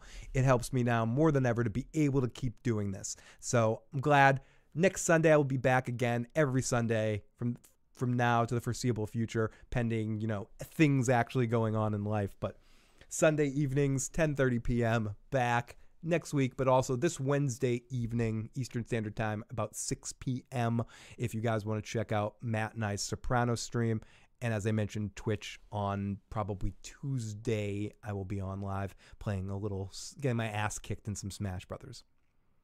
So shots. Oh, is that a request for one more shot? I think I need to take one more shot. So yes, thank you guys. You guys are fucking amazing. Thank you so much. We take one more drink for you. Huge toast to everybody. Hey, huge toast to Ian for all the link sharing. We'll have Joe Dirty Locks back next week to tell me this was all just a shitload of fuck. Everyone, huge toast to all of you guys. And if you haven't already and you enjoyed this video, as I mentioned 1,000 times, almost to repetition now, please like the video. Please subscribe to the channel. Share it with a friend. Spread it. I know it's officially now the time has changed. Oh yeah, you can get t-shirts as well at the Spread Shop store if you want to get some Fill the Issues Guy merchandise. I got to update some of that. Add my Samuel L. jacket there. A couple of other random stuff. Huge toast to all of you guys. Good night, live motherfucking chat. Thank you, fandom. Thank you, Kattegat Ian, Atari, Merle, all of our friends. Asterisk, Celebrity Bikini, Jake Cruz. All of our super chats tonight. Ellie, thank you so much. Big Kev, thank you so much. Fernandez T, you are so amazing. You're so appreciated. Bliss, a sensitive man. All of the super chatters, amazing. To all of our patrons, thank you for your support every month. Even through my big long break, you continue to support, and I hope you enjoy my little short videos I offer there. And I'm going to be sharing a special after-show discussion Joe and I had after last week's episode about Last of Us television show. Share Joe's thoughts on that on Patreon. So if you're one of our Patreon members, look forward to that. Sometime in the next month, I'll upload that for you guys for special content. So everyone, guys, I'll be back next week. Talk to you guys next time. Love you guys. Later.